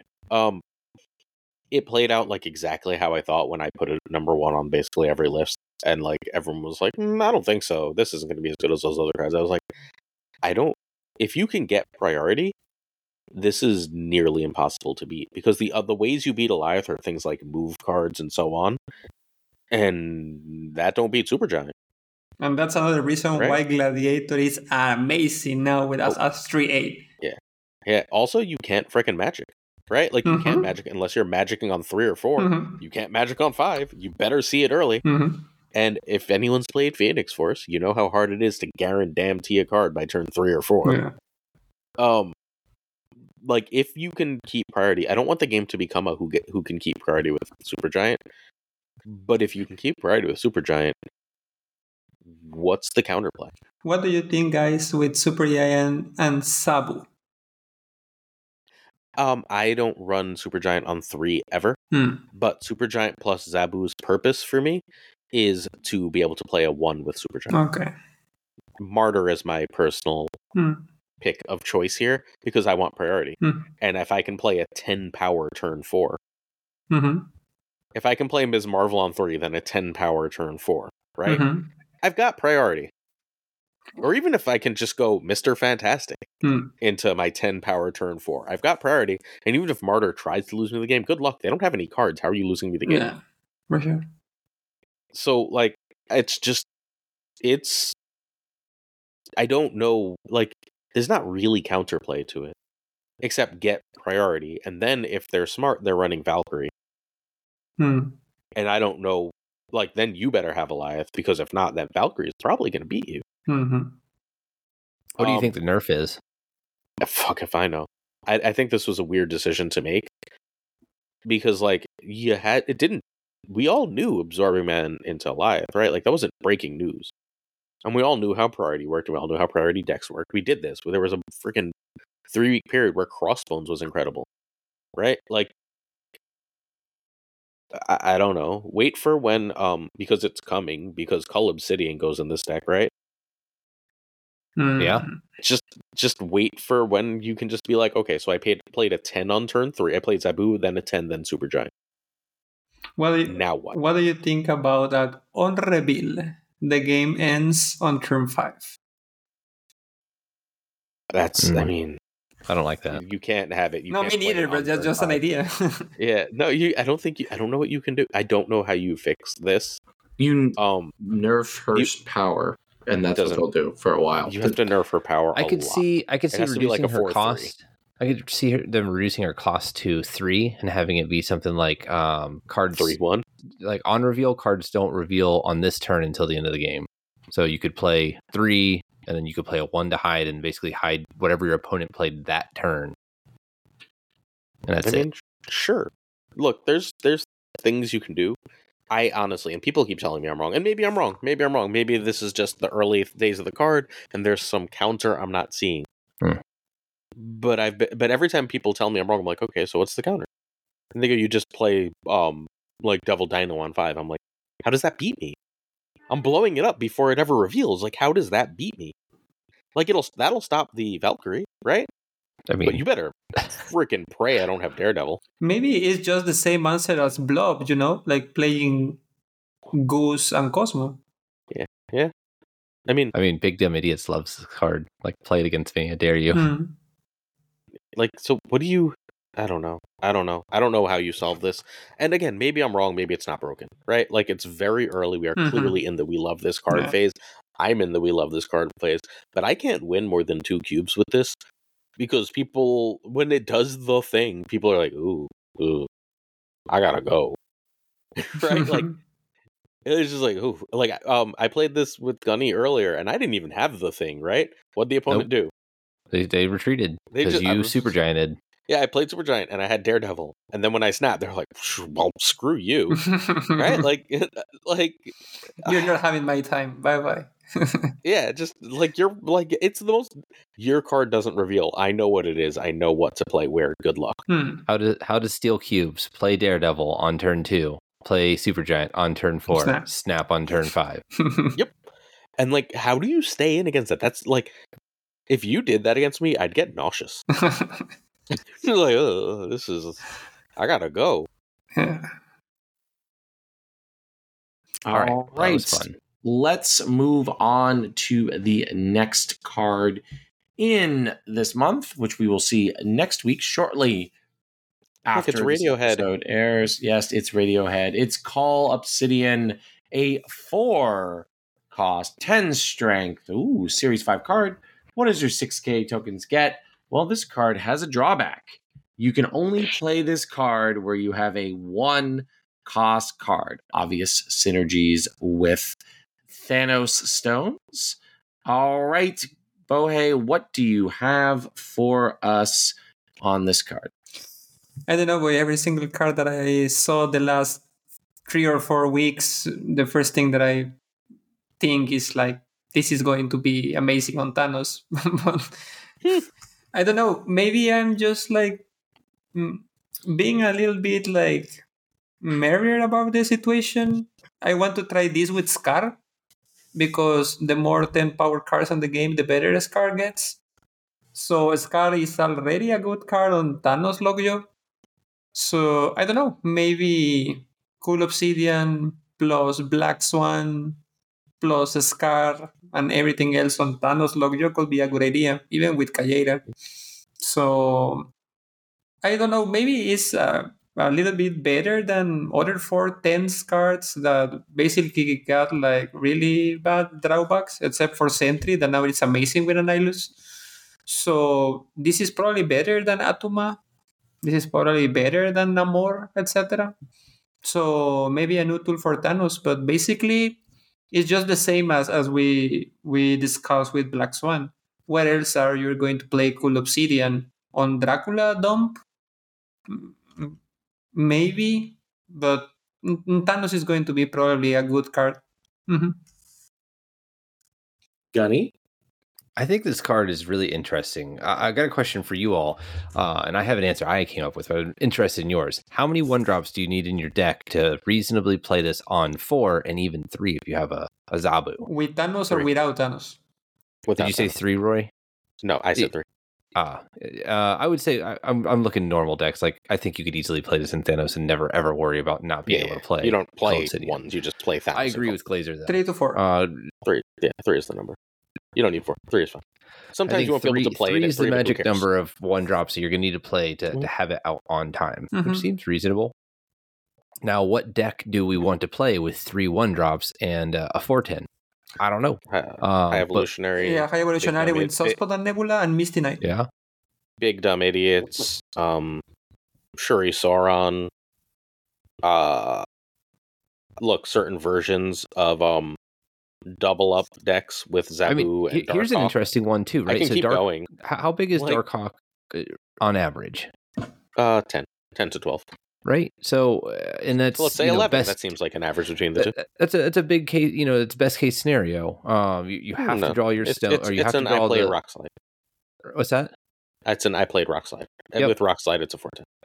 So this is a 4/10 without any other package needed. So maybe there's 1-drop. Yeah, you're right, but you're not required to play certain cards like Rock Slide and Korg. So maybe this is a new type of mid-range deck that is playing your 1-drops out there with your Zabu, dropping out your Call Obsidian, and then your Omega Reds or ¿Por your qué no Miss los Marvels. What's that? Why not both? But But for example, You're right. I don't know, maybe with Darkhawk you have some upsides, it's an ongoing ability. So you can use like Mystic, that is most of the time like one of the best friends of Darkhawk. So Cull is 4 and Taskmaster exists. yeah, and probably in Shuri Sauron is going to be a good idea, but because you play Zero, you play Ebony Maw with Sauron, and a 410 with Shuri is probably going to be good. You also play Sabu. So maybe it's going to be a good house for Cool Obsidian beside Thanos. I think everywhere is a good home. Like I think a 410 that has very limited downside goes in almost every deck. I think a 410, a almost non-situational 410. You're not having to put rocks in somebody's deck. You're not having to, keep lanes open or make sure it doesn't blow itself up. Like all you have to do is have played a 1-drop. We said, can you fit 3 1-drops in your deck? Yes. Then Cull Obsidian is an option for you. Makes sense. I think he's one of the best cards in the game. Like immediately upon release. I think he is one of the most generically playable cards in the game. I think that his upside is way lower than Darkhawk's. There's way more counterplay to Cull Obsidian because of the fixed strength, right? There's like things that being an ongoing ability gives Darkhawk outs to. Sure, but he's also not weak to the weaknesses Darkhawk has to the ongoing hate. Right, but I think that ongoing hate is much less common than no Obsidian, Cull Obsidian hate. But again, you're the top player. I'm just saying I haven't seen an Enchantress or a Rogue in a long time. They're all over the place. So they're all over the place. Depending on the situation. I think there's just something to be said about best stats, just very high stats. Like with the floor of this, obviously you can't play it, but like this will never be less than a 10 unless something happens to it, which is kind of cool. So, I mean, let's just say I have Zabu out, and at the end of the game, I can now drop Cull Obsidian and Darkhawk, and I've just played an onslaught's worth of power on the last turn of the game. Sorry, not an onslaught, a infinite's worth of power on the last turn of the game. Without any fancy tricks, without any bullshit, right? Yeah. Or what about even a blob deck, right? Yeah. Put 3 1s into a blob deck with Cull Obsidian and a couple, you got Gladiator, a couple other big cards. Yeah. I can curve him into Scar, right? Like, hell, with Zabu, I can play him on 3, then still play like an Atuma, right? Yeah. Ronin. Or Scar. Yeah, and then free Scar. Yep. It just gets silly. It's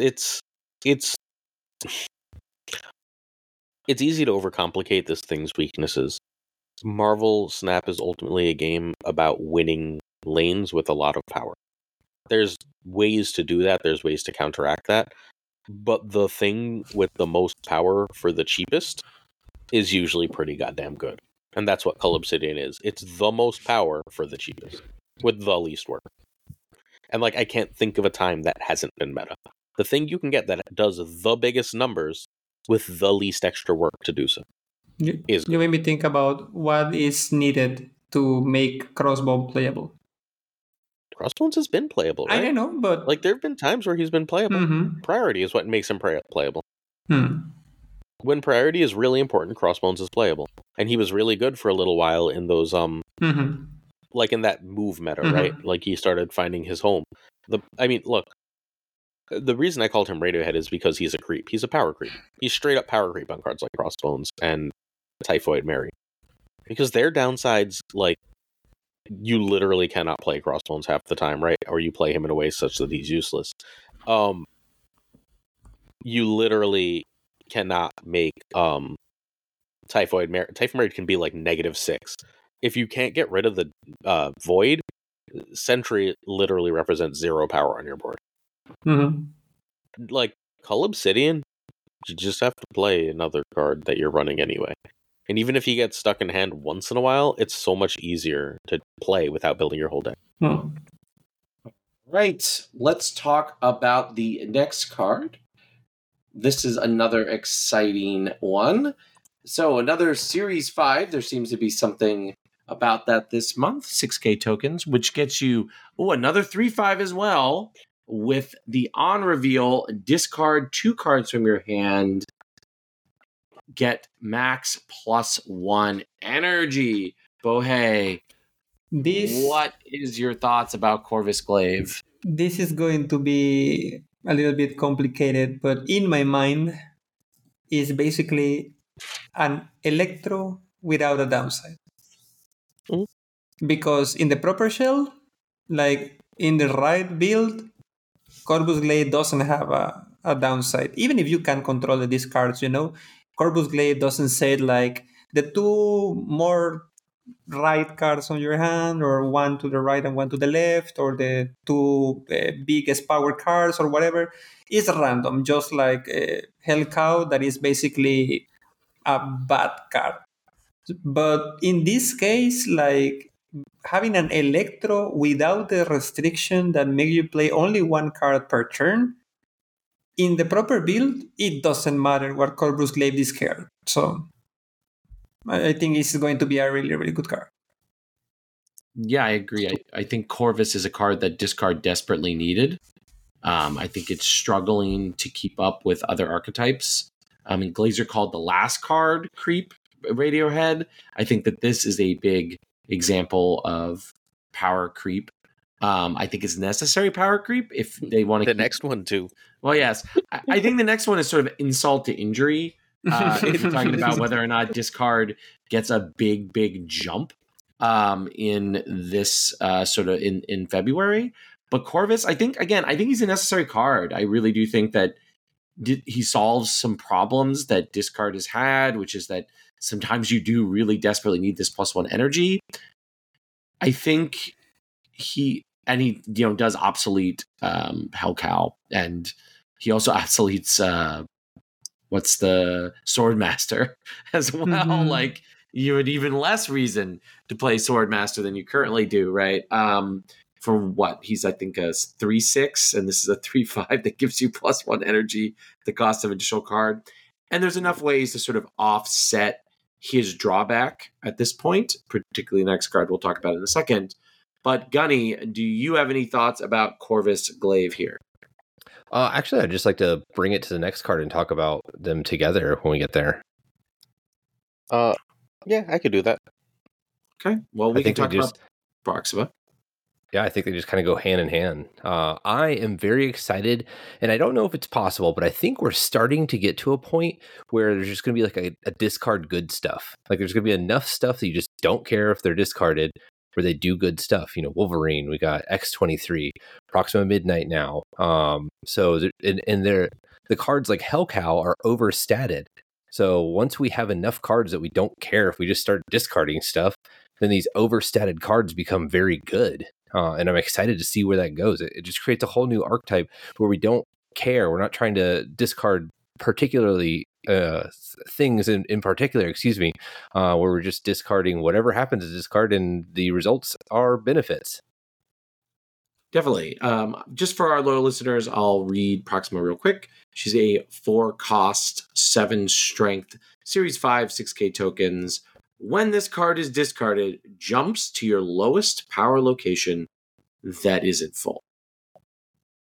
I think I got a little ahead of myself there. I was so excited about it. So, Wolverine, Proxima, Swarm, Dock and Shard, Apocalypse, Helicarrier. We're up to 6 cards that don't care if you discard them. Right? We're up to 3 cards that benefit from discarding these cards. Yeah, throw a Collector. stature in there. Right. 4 cards. I mean, you obviously care. You obviously care if you discard stature, but if you don't, then it's The benefit. collector with the new Hell Carrier is going to be almost 2 digits. Yeah, it is. It's phenomenal. I've been playing it. It's real Shang bait though, because it just sits there on the board waiting for the Shang-Chi. Like please MODOK turn 6. But okay. So we've got Morbius. I always want to say Mobius now because Mobius is cool. We got Morbius, we got Miek, we got Collector. And then so that's like 6 cards that benefit from being discarded. 6 cards that want to be discarded, 3 cards and then you add 3 discard enablers and you just say thank you. Yeah, there are a couple other things in there that are just good stats. If you happen to not discard at that point you have to run things to discard. Yeah, well, you can also like play. So you're Glaive, Mhm. Modok, and then pick a Oh, third. I see. Yeah, I'm talking like, where do we fit in the Hell Cows? Like, I want all that stuff. I mean, sure. Like, the stats on this are through the roof. So what I think this is the dawn of a new good stuff package. I think that there's probably a right 4 or 5 of these that just can go in a deck and be a good stuff package.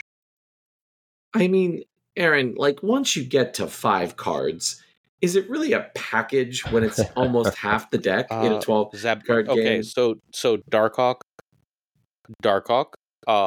Black Widow, Rockslide, Korg, Zabu. That's a package. That's not a whole deck. You can do 17 other things with those other 7 cards and make it a totally different deck. Yes, 5 cards is still a package in Marvel stuff. All right. I mean, the most known package in the game is exactly 5 cards. Okay. It can be 4. You cannot run Widow. But Yeah. you should run Widow. Widow's so great. I'm not interested in getting into a convincing argument with you tonight about that. So, any other thoughts about sort of these 2 discard cards? I really am excited to see where discard goes from this. I think it can fight with the big dogs of Destroy and Tribunal and Black Knight, these sort of meta staples that it has, I think, permanently fallen down behind since the winter, and I'm really, really excited.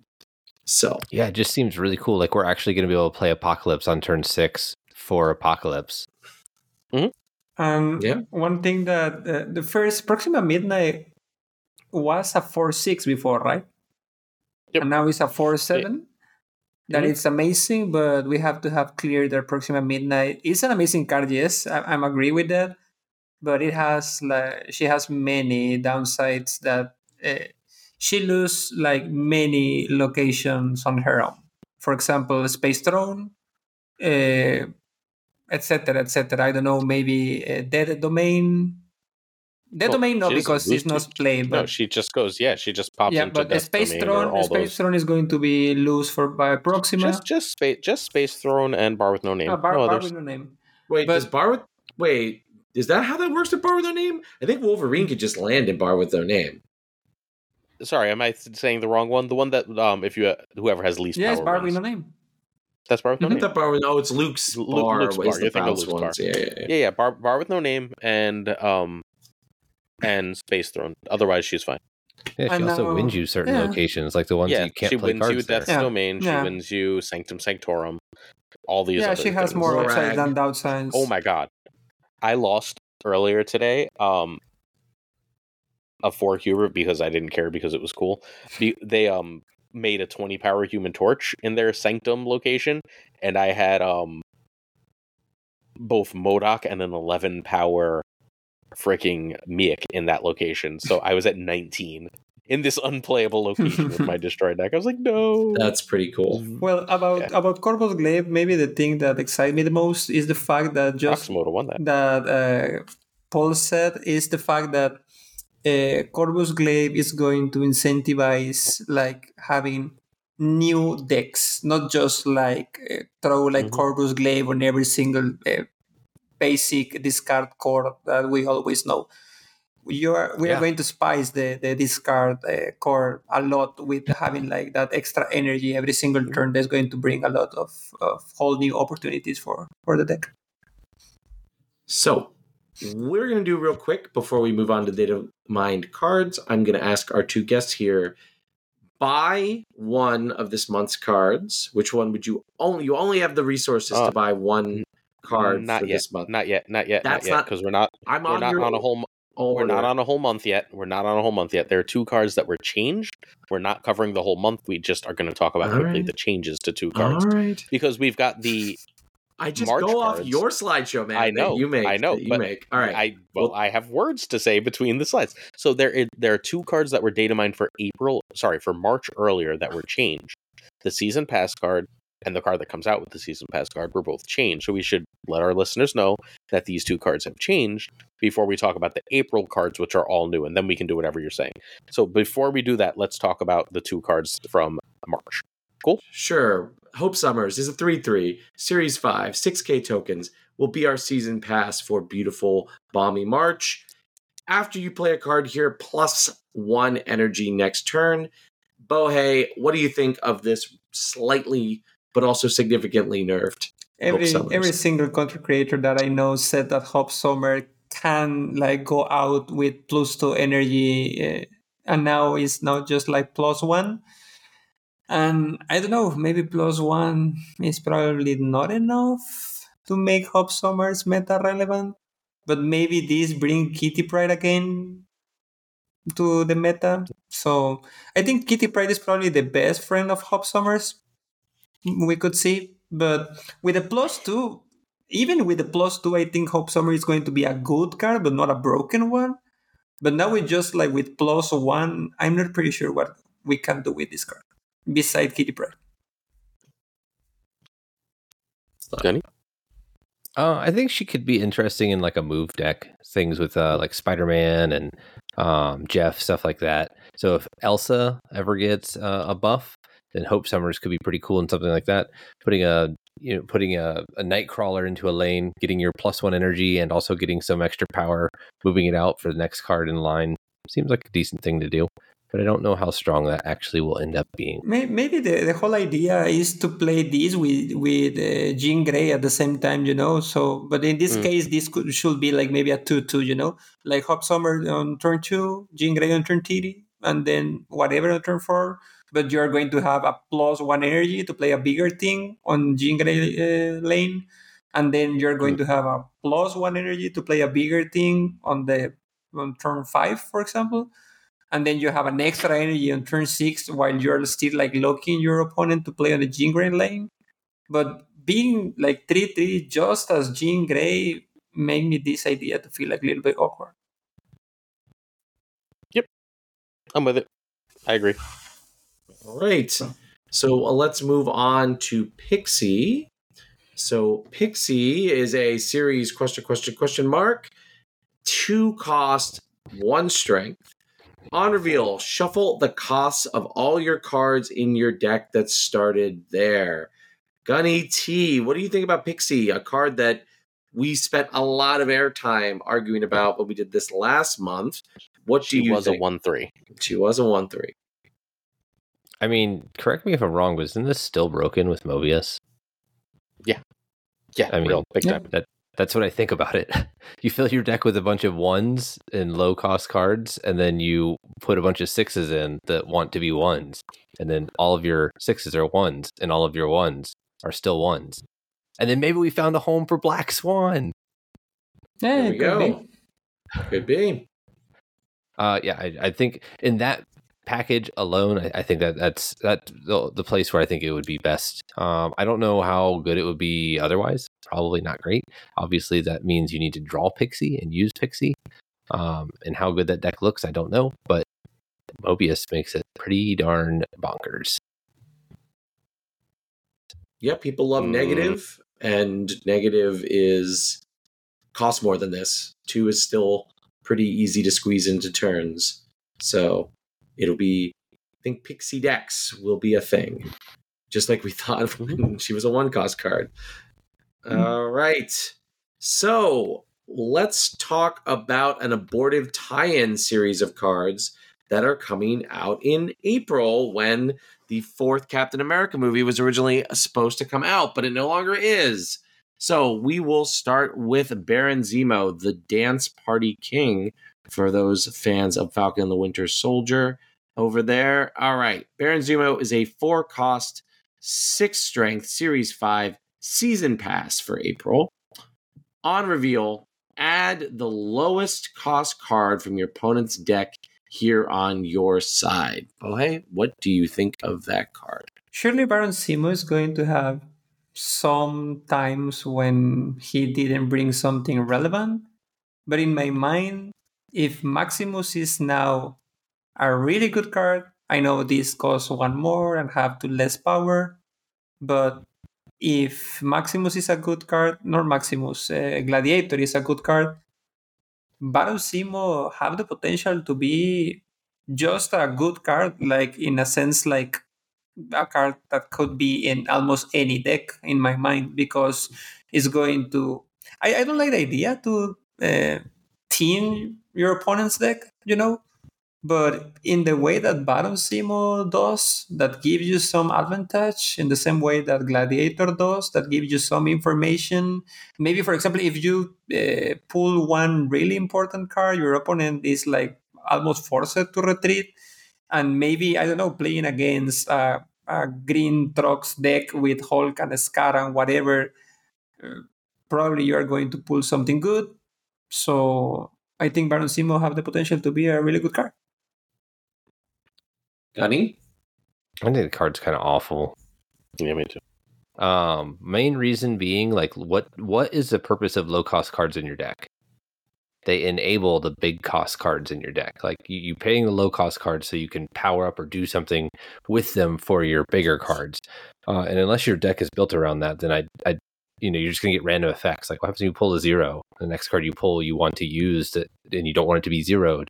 Maybe you're pulling a Korg. Like, okay, but at that point, you're paying 4 energy to get a 4/8.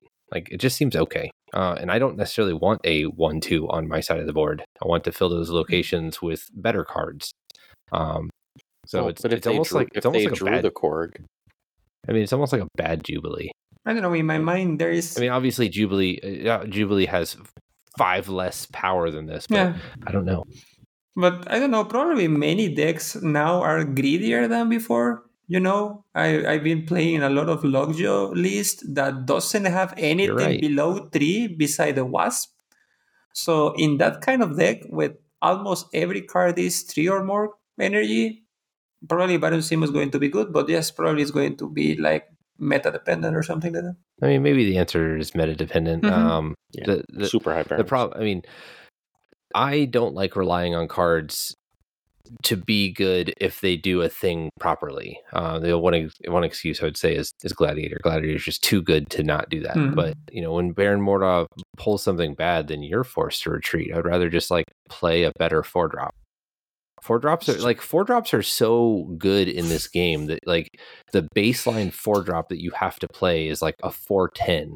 Mm-hmm. And maybe this gets there, but I don't know how often, and I don't know if I want the effect coming from it. So I think Gladiator is where my mind went as a comparison also. What makes Gladiator good is that he's 3 more power than the next relevant cost in his cost slot. Yeah. Mm-hmm. Relevant power in his cost slot, right? The next relevant power is Polaris or Spider-Man. You can get a 4/6 or a 4/7, but they require ridiculous hoops and make your deck worse. Gladiator may make your deck worse, but most of the time he's just good stats. Yeah, even with Swordmaster, for example, even if Swordmaster was a 3/7, I probably don't play the card either. But being a 3/8, maybe I start considering it there. Right. That pushes it into play. But at a 3/6, its downside is humongous and you can't do it. So that's why you play Gladiator. I consider this fairly similar to Gladiator, and it doesn't have the stats. Mm-hmm. Like, it's not doing something better than the other 4s to the point where I'm probably putting it in a deck. And we could be wrong, right? Loki showed us that stealing opponent's shit can be incredibly powerful. I don't know. I probably... But, it's going to be fun. Sometimes you're going to steal, like, a Mr. Negative. Right? Yeah, like, for sure. Just like the peak, and then you're going to have to retreat. But in my mind, I'm going to still, like, trying to make a deck like a mill deck for the first time. I tried that, like... It could be a mill deck. I tried that, like, super hard when Gladiator comes out. So, I don't know, maybe I tried that a lot. It works for some time. That maybe Baron Simo was or is now the missing piece, like Yondu, Cable, and now Gladiator, Baron Simo, Dr. Octopus on 5 to make your opponent doesn't have hand and doesn't have a deck. So my working theory for this has always been that the mill cards want to be low cost so you can reuse them, not high cost. Because by turn 4, right, like, you better mill them out by turn 5. If you stop their turn 6 draw, that's nice, but that's -1 draw. I can just play a rock and do that. Or a Widow's Bite, and I've done the exact same thing with, like, 1/10 of the work. Yeah, it could be. All right. Let's keep going. Red Hulk. Red Hulk is a 6/10. We don't know what series he will be. When your opponent ends a turn with unspent energy, +4 power. If in hand or play. Bohe, what do you think about this? I think this could be a good card that probably is going to be changed before release. Maybe it's not super incredible strong, but just 2 turns when your opponent doesn't play like Encore, this is going to be 618. That is like bigger than Orca. So that makes Red Hulk a good card. So maybe it's a little bit overstated with maybe, I don't know, 6-9 could be good, or maybe it could be +3, because just 2 turns of like. I know the solution. Make it a high evolutionary card. It could be. Yeah, it could be, but in that case, you play both Hulks. Yeah, and you're chucking Infinite, right? Like you're saying, all right, I'll do it this way. So And then it's still really strong, but it's no longer busted. yeah, I heard that today. Like I'm going to play both Hulks, and if one gets bigger, even if that doesn't happen, the other gets bigger. But don't you think that maybe could bring us back to the high evolutionary Evo Logio meta game? Sure. That was never an unbeatable deck. It got nerfed because people didn't like playing against it. It wasn't ever the best deck in the game.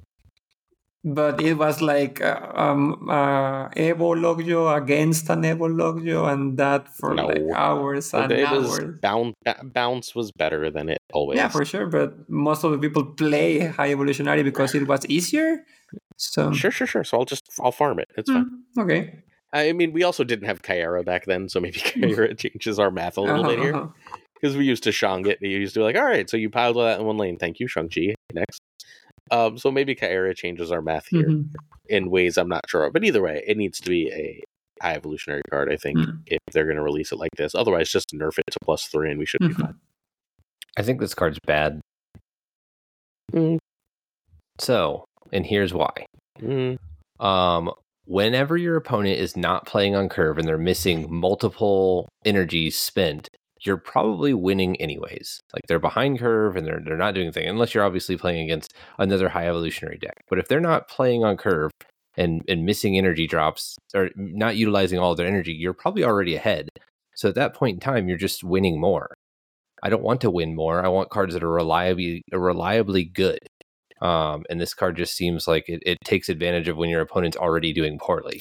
I think that depends. Twice a game, people miss an energy. That depends because there's for example, it's a Magic player's opinion. For example, is something like I don't know. Maybe we can talk about ongoing tribunal. I can like do nothing on turn 1 and nothing on turn 2, probably even nothing on turn 3, and then play Magic, and I can still win the game hard. So. I mean, you're playing a Zabu Darkhawk deck and you don't see Rock Slide. So turn 2 you play Zabu, turn 3 you play Rock Slide, turn 4 you play Ms. Marvel. Now you've missed turn 1 and 1 energy on turn 4. Right? Yep. I mean, that's if you draw Red Hulk in your opening hand. Sure. Look, a 6-14 is still... What cards give you 6-14 with no downside? You're right. I think right, this is unreliably the big stats that you think it is, and I don't want an unreliable statted card in my deck. I don't think it's ever really less than 6-14 unless I top deck it on the last turn of the game. I am closer to Gunny here. I think that the question is the juice worth the squeeze? Like the upside is clearly obvious, particularly in the high evolutionary shells and other things, is sort of like putting your opponent in a squeeze, but I think that there's enough good top end or other mid end cards that probably you don't want this, but I could be wrong. It just seems to me to be not a spectacularly awesome card, but one that definitely will make some great highlight reels. All right. Go ahead. Let's keep going. I was just going to say that this could bring like some interesting situations when maybe you play Lockjaw on 3 and Wasp, and then you have Red Hulk on at the end of turn 3, and then you're basically making your opponent have to spend all the energy, or he already knows or she already knows that the lane is lost. That's fair. All right, let's talk about U.S. Agent. All right, the former Captain America gives you 2 cost for 6 strength. Oh, something has to have a drawback. For this unknown series card, the drawback is ongoing, -1 power for each of your other cards here. All right, Gunny, what do you think of Captain America at Home? So this one's hard to evaluate for me. So the floor of it is a 2/3, right? So if you put 3 other cards here, then it drops it by 3, making it a 2/3. The ceiling is obviously a 2/6, but it's very difficult to win a lane with 1 card. This could maybe find some kind of home with something like Sauron, removing that negative effect from it, an Enchantress type thing where you're using Enchantress to take off this ability and like Lizard's ability. So certainly, I mean, anytime you see low energy and high power, somebody's going to try to break it. So if it can find a home like that where you can get rid of its negative, the downside of it, then I think it'll be a good card. But I don't know if that exists. Yeah, it exists. It's sure Red Skull. Sure. That deck runs Lizard. Why would you run Lizard and not this? I mean, yeah. And it already doesn't run a whole lot of cards either. So making it a 2/5 whenever you put the Taskmaster there isn't a bad thing either. Look, a 2/4 is also a lot of decks, right? Also, priority decks. Anything wanting to get priority early, this will certainly help with that. Talking about Supergiant earlier. It's a good card. It was a very good card. Bohe, any thoughts? This card is amazing. Amazing. As a Sauron enjoyer, this card is gas. Oh no, we got another enjoyer. Yeah. Well, in fact, I enjoy more like playing some things like Master Mold or Hazmat, but let's make this aside because a lot of people say that things in my stream when I said that I like Master Mold, but USA Agent is an amazing card. Sauron is an amazing card. And Shuri Sauron is an amazing deck. It's like playing the game on easy mode. And USA Agent is like basically a better Lizard, or Lizard before the nerf. So other good thing is if this comes out just like this, Lizard is probably going to see a buff. That is also going to be a good thing for Sauron. So basically this card is really good with Zero, with Sauron. This is basically just... I didn't even think about Zero, yeah. This is basically just 1 less power than Ebonimo. That is an amazing card with Sauron. In fact, the problem of the deck isn't Sauron, it's Ebonimo. So I think this is close to that. And I don't know, maybe this is going to be a core card for that deck, and that deck is really good. So, an amazing card. 2/6, good numbers. Big numbers go room. Good card. Its downside is a 2/3. It's not like its downside is a 2 -1, right? Yeah. It's fair. Powerful card, I would say. All right, we've got, speaking of other more famous heroes at home, we have White Widow. 2/2. We've got no known series, but an on reveal and an ongoing. Ongoing is for the Widow's Kiss. Oh, for the Widow's Kiss, excuse me. Her on reveal is add -1 power Widow's Kiss to your opponent's side here. The Widow's Kiss ongoing is your other cards here have -1 power. So this is a take on the Black Widow family. Of course, this is the sister of Black Widow in the MCU. So Bohe, Florence Pugh. Yes, it's Florence Pugh's character in the comics who's... Anyway, I won't explain. But anyway, Bohe, what do you think? I don't know, maybe a lot of people know that my favorite archetype is Junk. I love to play that deck, and this card is amazing on that deck. So I'm really excited to test this card. You can play a lot of good cards on that deck, but especially the 2 energy cost is like something that most of the time you don't have like an amazing thing to do on that deck. So now with this and Cannonball that is going to be out on March, the deck is going to reach a new ceiling. So I think White Widow is going to be amazing on that deck, and Junk is going to be again on the map. Gunny? I think we're all going to end up hating this card. So the floor of this is a 2/3, and the ceiling of it is what, a 2/6 again? -3, -4, -5, -6. Yep. Yeah. So I mean that's pretty good. Imagine having like a goblin in hand, Celine turn 1, turn 2 into a widow. You're missing its best partner. Yep, turn 3, throwing that goblin over there. Like they're just going to avoid that lane. You've already got it. Have you met our friend Beast? Okay. There's cases for everything. No, I think you beast this. Oh and yeah. I can now Ew. If I do this twice on a lane, Stop that. like -2 to all your cards there, and I filled up 2 locations with -1. One of the, and they're and each another- gonna and- -2 on both of those. They're each gonna give each and one of the best. Another cool thing. Sorry. Another cool thing about this is it's an on reveal. Add that to your opponent's side of the board. It's not even having the goblin effect that it can get stuffed on your side of the board. And then Grandmaster. Oh, it. Oh, And then you God. Grandmaster to put it in another location, and then and then you oh no, you Absorbing Man, then you Grandmaster. Wow, disgusting. I love it. Bohe over here is getting it. I You love guys can't see him, but I'm looking at his camera right now, and he has a smile from ear to ear. He's already thinking about the decks he's going to make for with this sure, and the people for he sure. thinks he's going to ruin. They can't release this card, right? Like what we're saying is this card cannot be released. We all agree? know that one of the strongest Infinity Stone on Thanos is the Soul Stone, right? Yeah. And this is basically the effect of a Soul Stone plus a 2/2. Black Widow was worse than this, and they had to make it a 3/3. Agree.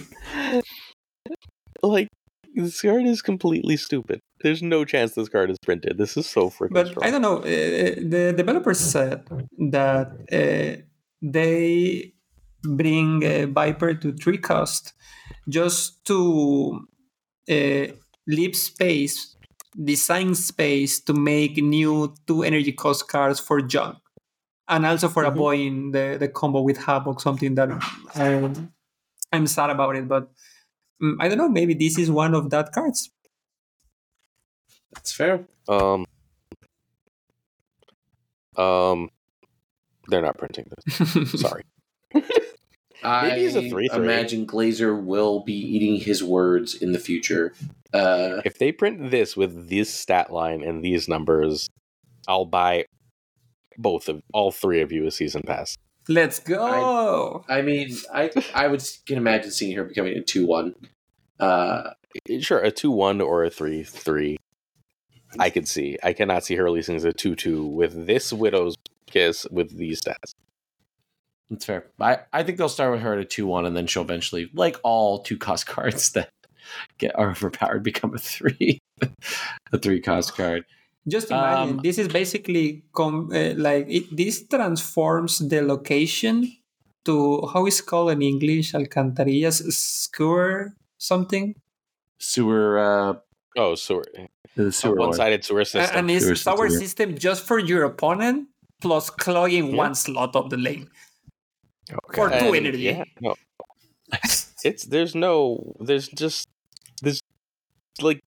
Are they unprinting Beast, Absorbing Man, and Grandmaster? Then we'll talk, right? Yeah, for sure. We'll see. We'll see. All right. Oh my god, you play this on a fucking Titania? Well, Luke Cage exists, but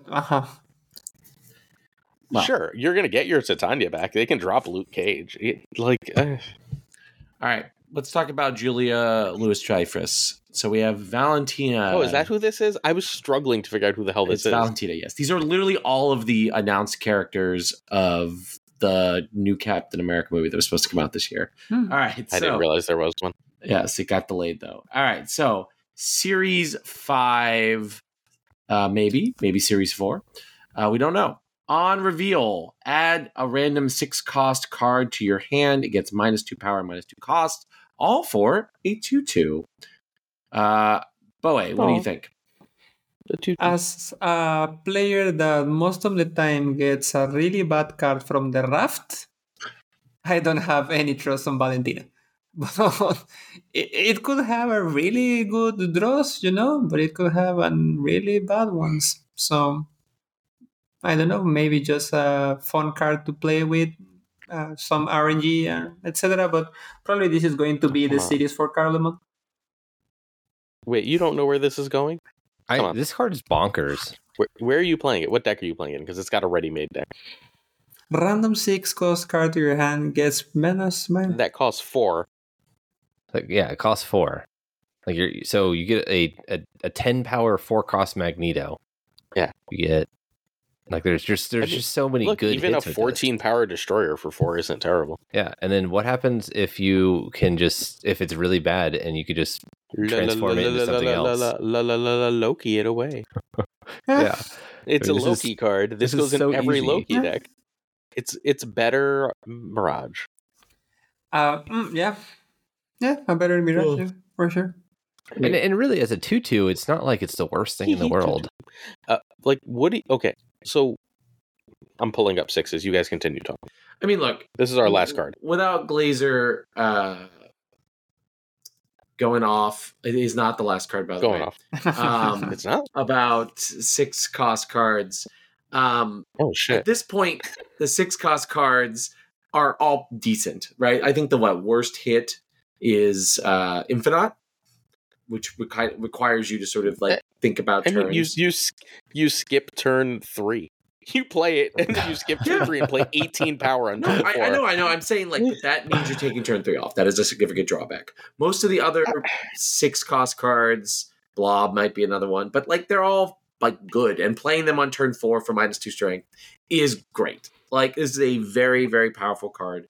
Besides the Loki synergy, I think you don't want Zola. You generally don't want Null. You can do things with Zola. Yeah, you generally don't want Null. Hela is probably the one I wouldn't want the most because you get a 4/4 that Galactus doesn't necessarily do anything. Seems like it's probably bad. Hey, you never know. Clutch Galactus. Like there's for example, you can get Null and like not being like playing Destroy. Yeah, but then you just don't play it. So you can get a 4/5 Onslaught. You can get Galactus, seems like it might be 4/3 Galactus. Yeah, Galactus. So like anything with stats is decent, right? Like Infinite, Destroyer, 4/6 Ultron. They will lock Agatha out of this. They always do for these things. I would take a 4/6 Ultron. You might not play it, but on the last turn of the game, you might just be like, "Well, I'll just fill up my spots with ones." Agatha would be great with this. Hulk, 4/9 Scar, Orca is fine, Thanos is 4/6 fine. Living Tribunal. She-Hulk is awesome. 4/6 Living Tribunal is not terrible, right? It's not that like bad. There's games that wins. You've got like a Sanctum or a Death's Domain or whatever. Like there's just like a Heimdall is like as a surprise as a 4/6. Cool, thanks. Like there's no rule that says you have to play that card. Apocalypse is real bad. There's no rule that says you have to play this card on 4 either, right? Apocalypse is what, a 4/4? Yeah, 4/6. 4/6. I mean, it's so look, 4/6 isn't terrible if you're missing curve. I forget. Do these cards synergize with Zabu? No. So yeah, it has to be printed for. Zabu is printed. Yeah, okay. Always. All right. Cool. There is another card for us to talk about. It is Red Guardian. Again, it is the. Sorry, I lost my tab. There you go. All right, Red Guardian is a 3-cost 4 strength unknown series. On reveal, remove the text of the lowest power enemy card here. Gunny, what do you think of Russian Captain America? I'm not interested in playing it. Yep. I don't think there's enough hits that I know that my opponent is going to have. That I mean, this does great for Wong. This does great for Zabu. But there's other. I'd just rather play better tech pieces, right? I'd rather just play a rogue or I don't know, something like that.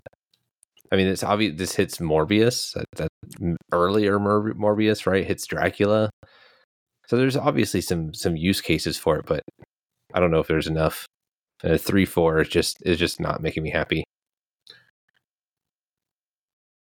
I think it's a necessary card to exist if they're going to print powerful static abilities that are in ongoings.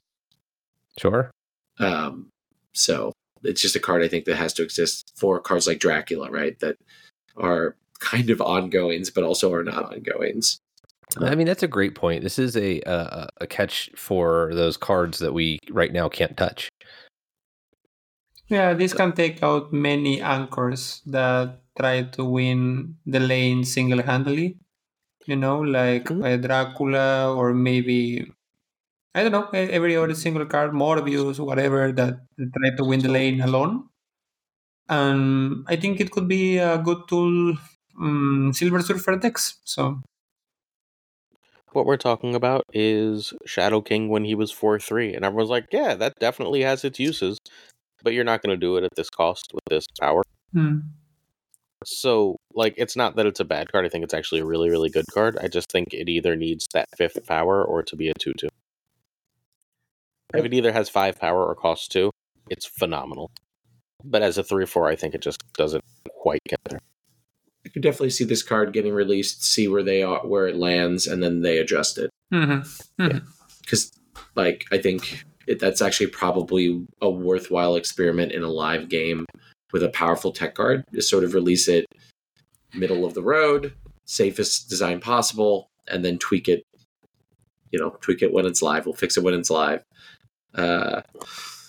Well, Black Swan is in the number 1 deck right now. There we go. All right. I just got it DM'd to me. It's nice to know the whole top of the ladder, right? All the Black Swan hate earlier in our Black Swan segment was Sound and Fury signifying nothing, like so many things on this show. Now, let's bring us it's the deck I was to playing our yesterday. last segment, which is, of course, Variant of the Week. We have a new Variant of the Week, first time ever, which is where all people picked the same variant. Whoa, nice. All of us picked the same Omega Red Dan Hip variant as the variant of the week. So congratulations, gentlemen, for being on a Snap Judgments first. I don't think we've done this even when it was just Glazer, Chris, and I doing this when we were nobodies. This is a very impressive. This is the highlight of the week for me, is that this happened.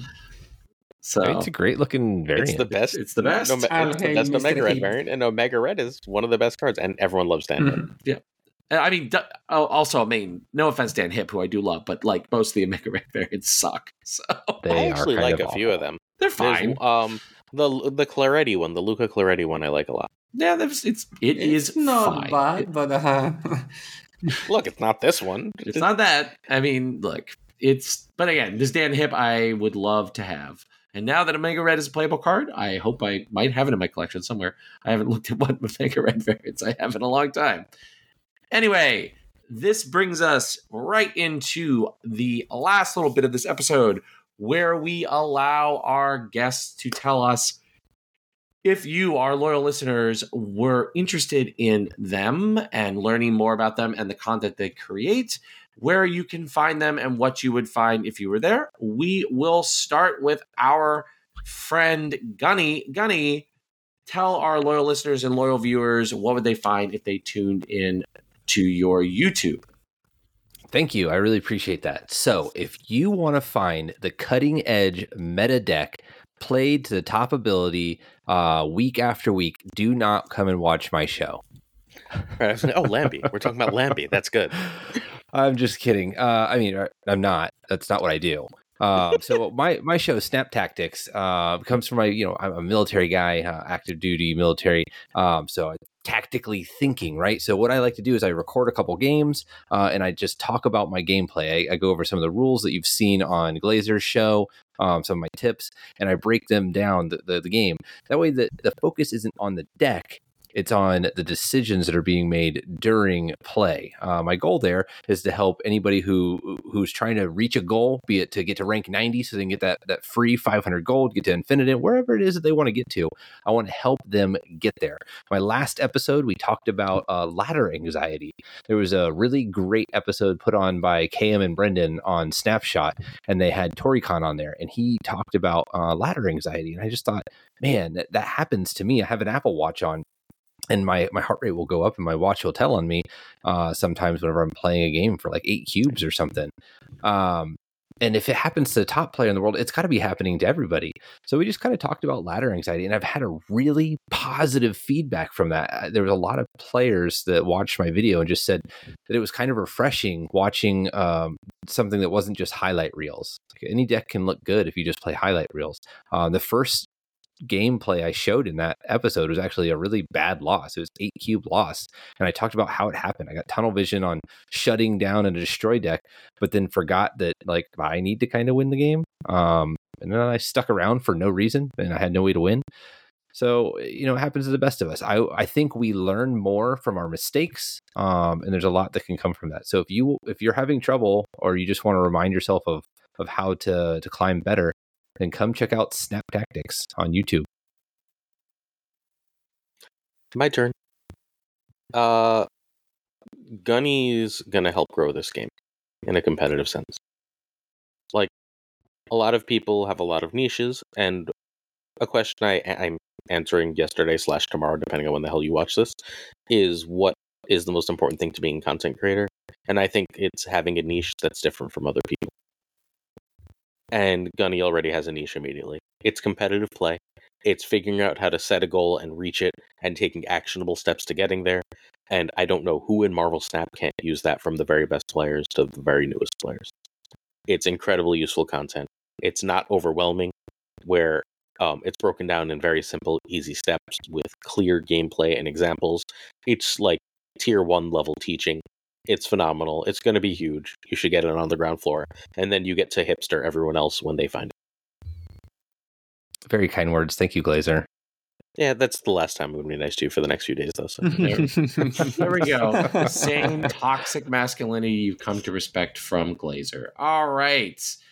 Bohe, why don't you sell us on your content? If folks were to tune in to your Twitch, what would they find? What should our loyal listeners and loyal viewers become your loyal listeners and loyal viewers? Well, first of all, I want to say thank you to having me here. It's a pleasure to be on my first English stream. So it's been an amazing experience.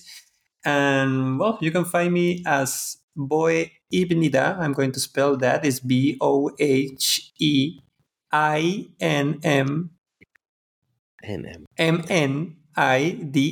Bohe Ibnida. For the people that know Korean, is I'm Bohe. And well, you can find me basically every single day on Twitch playing Marvel Snap, and from time to time other card games. Now I'm doing content for other sites from the .gg family, that is the same network for Marvel cool. Snap Zone. So now I'm doing a lot of deck guides for One Piece TCG, and also our boss asked me for write again for for Magic Arena Zone again. So now I'm all over the place writing every day, every single hour, but it's an amazing time. And well, I'm also on Twitter at Bohe Ibnida. I share my decks, my Marvel Snap decks right there. So basically, you're going to find me on Twitter and on Twitch. But if you want to see little bites or pieces of my daily life, you can find me at Bohe Ibnida on Instagram too.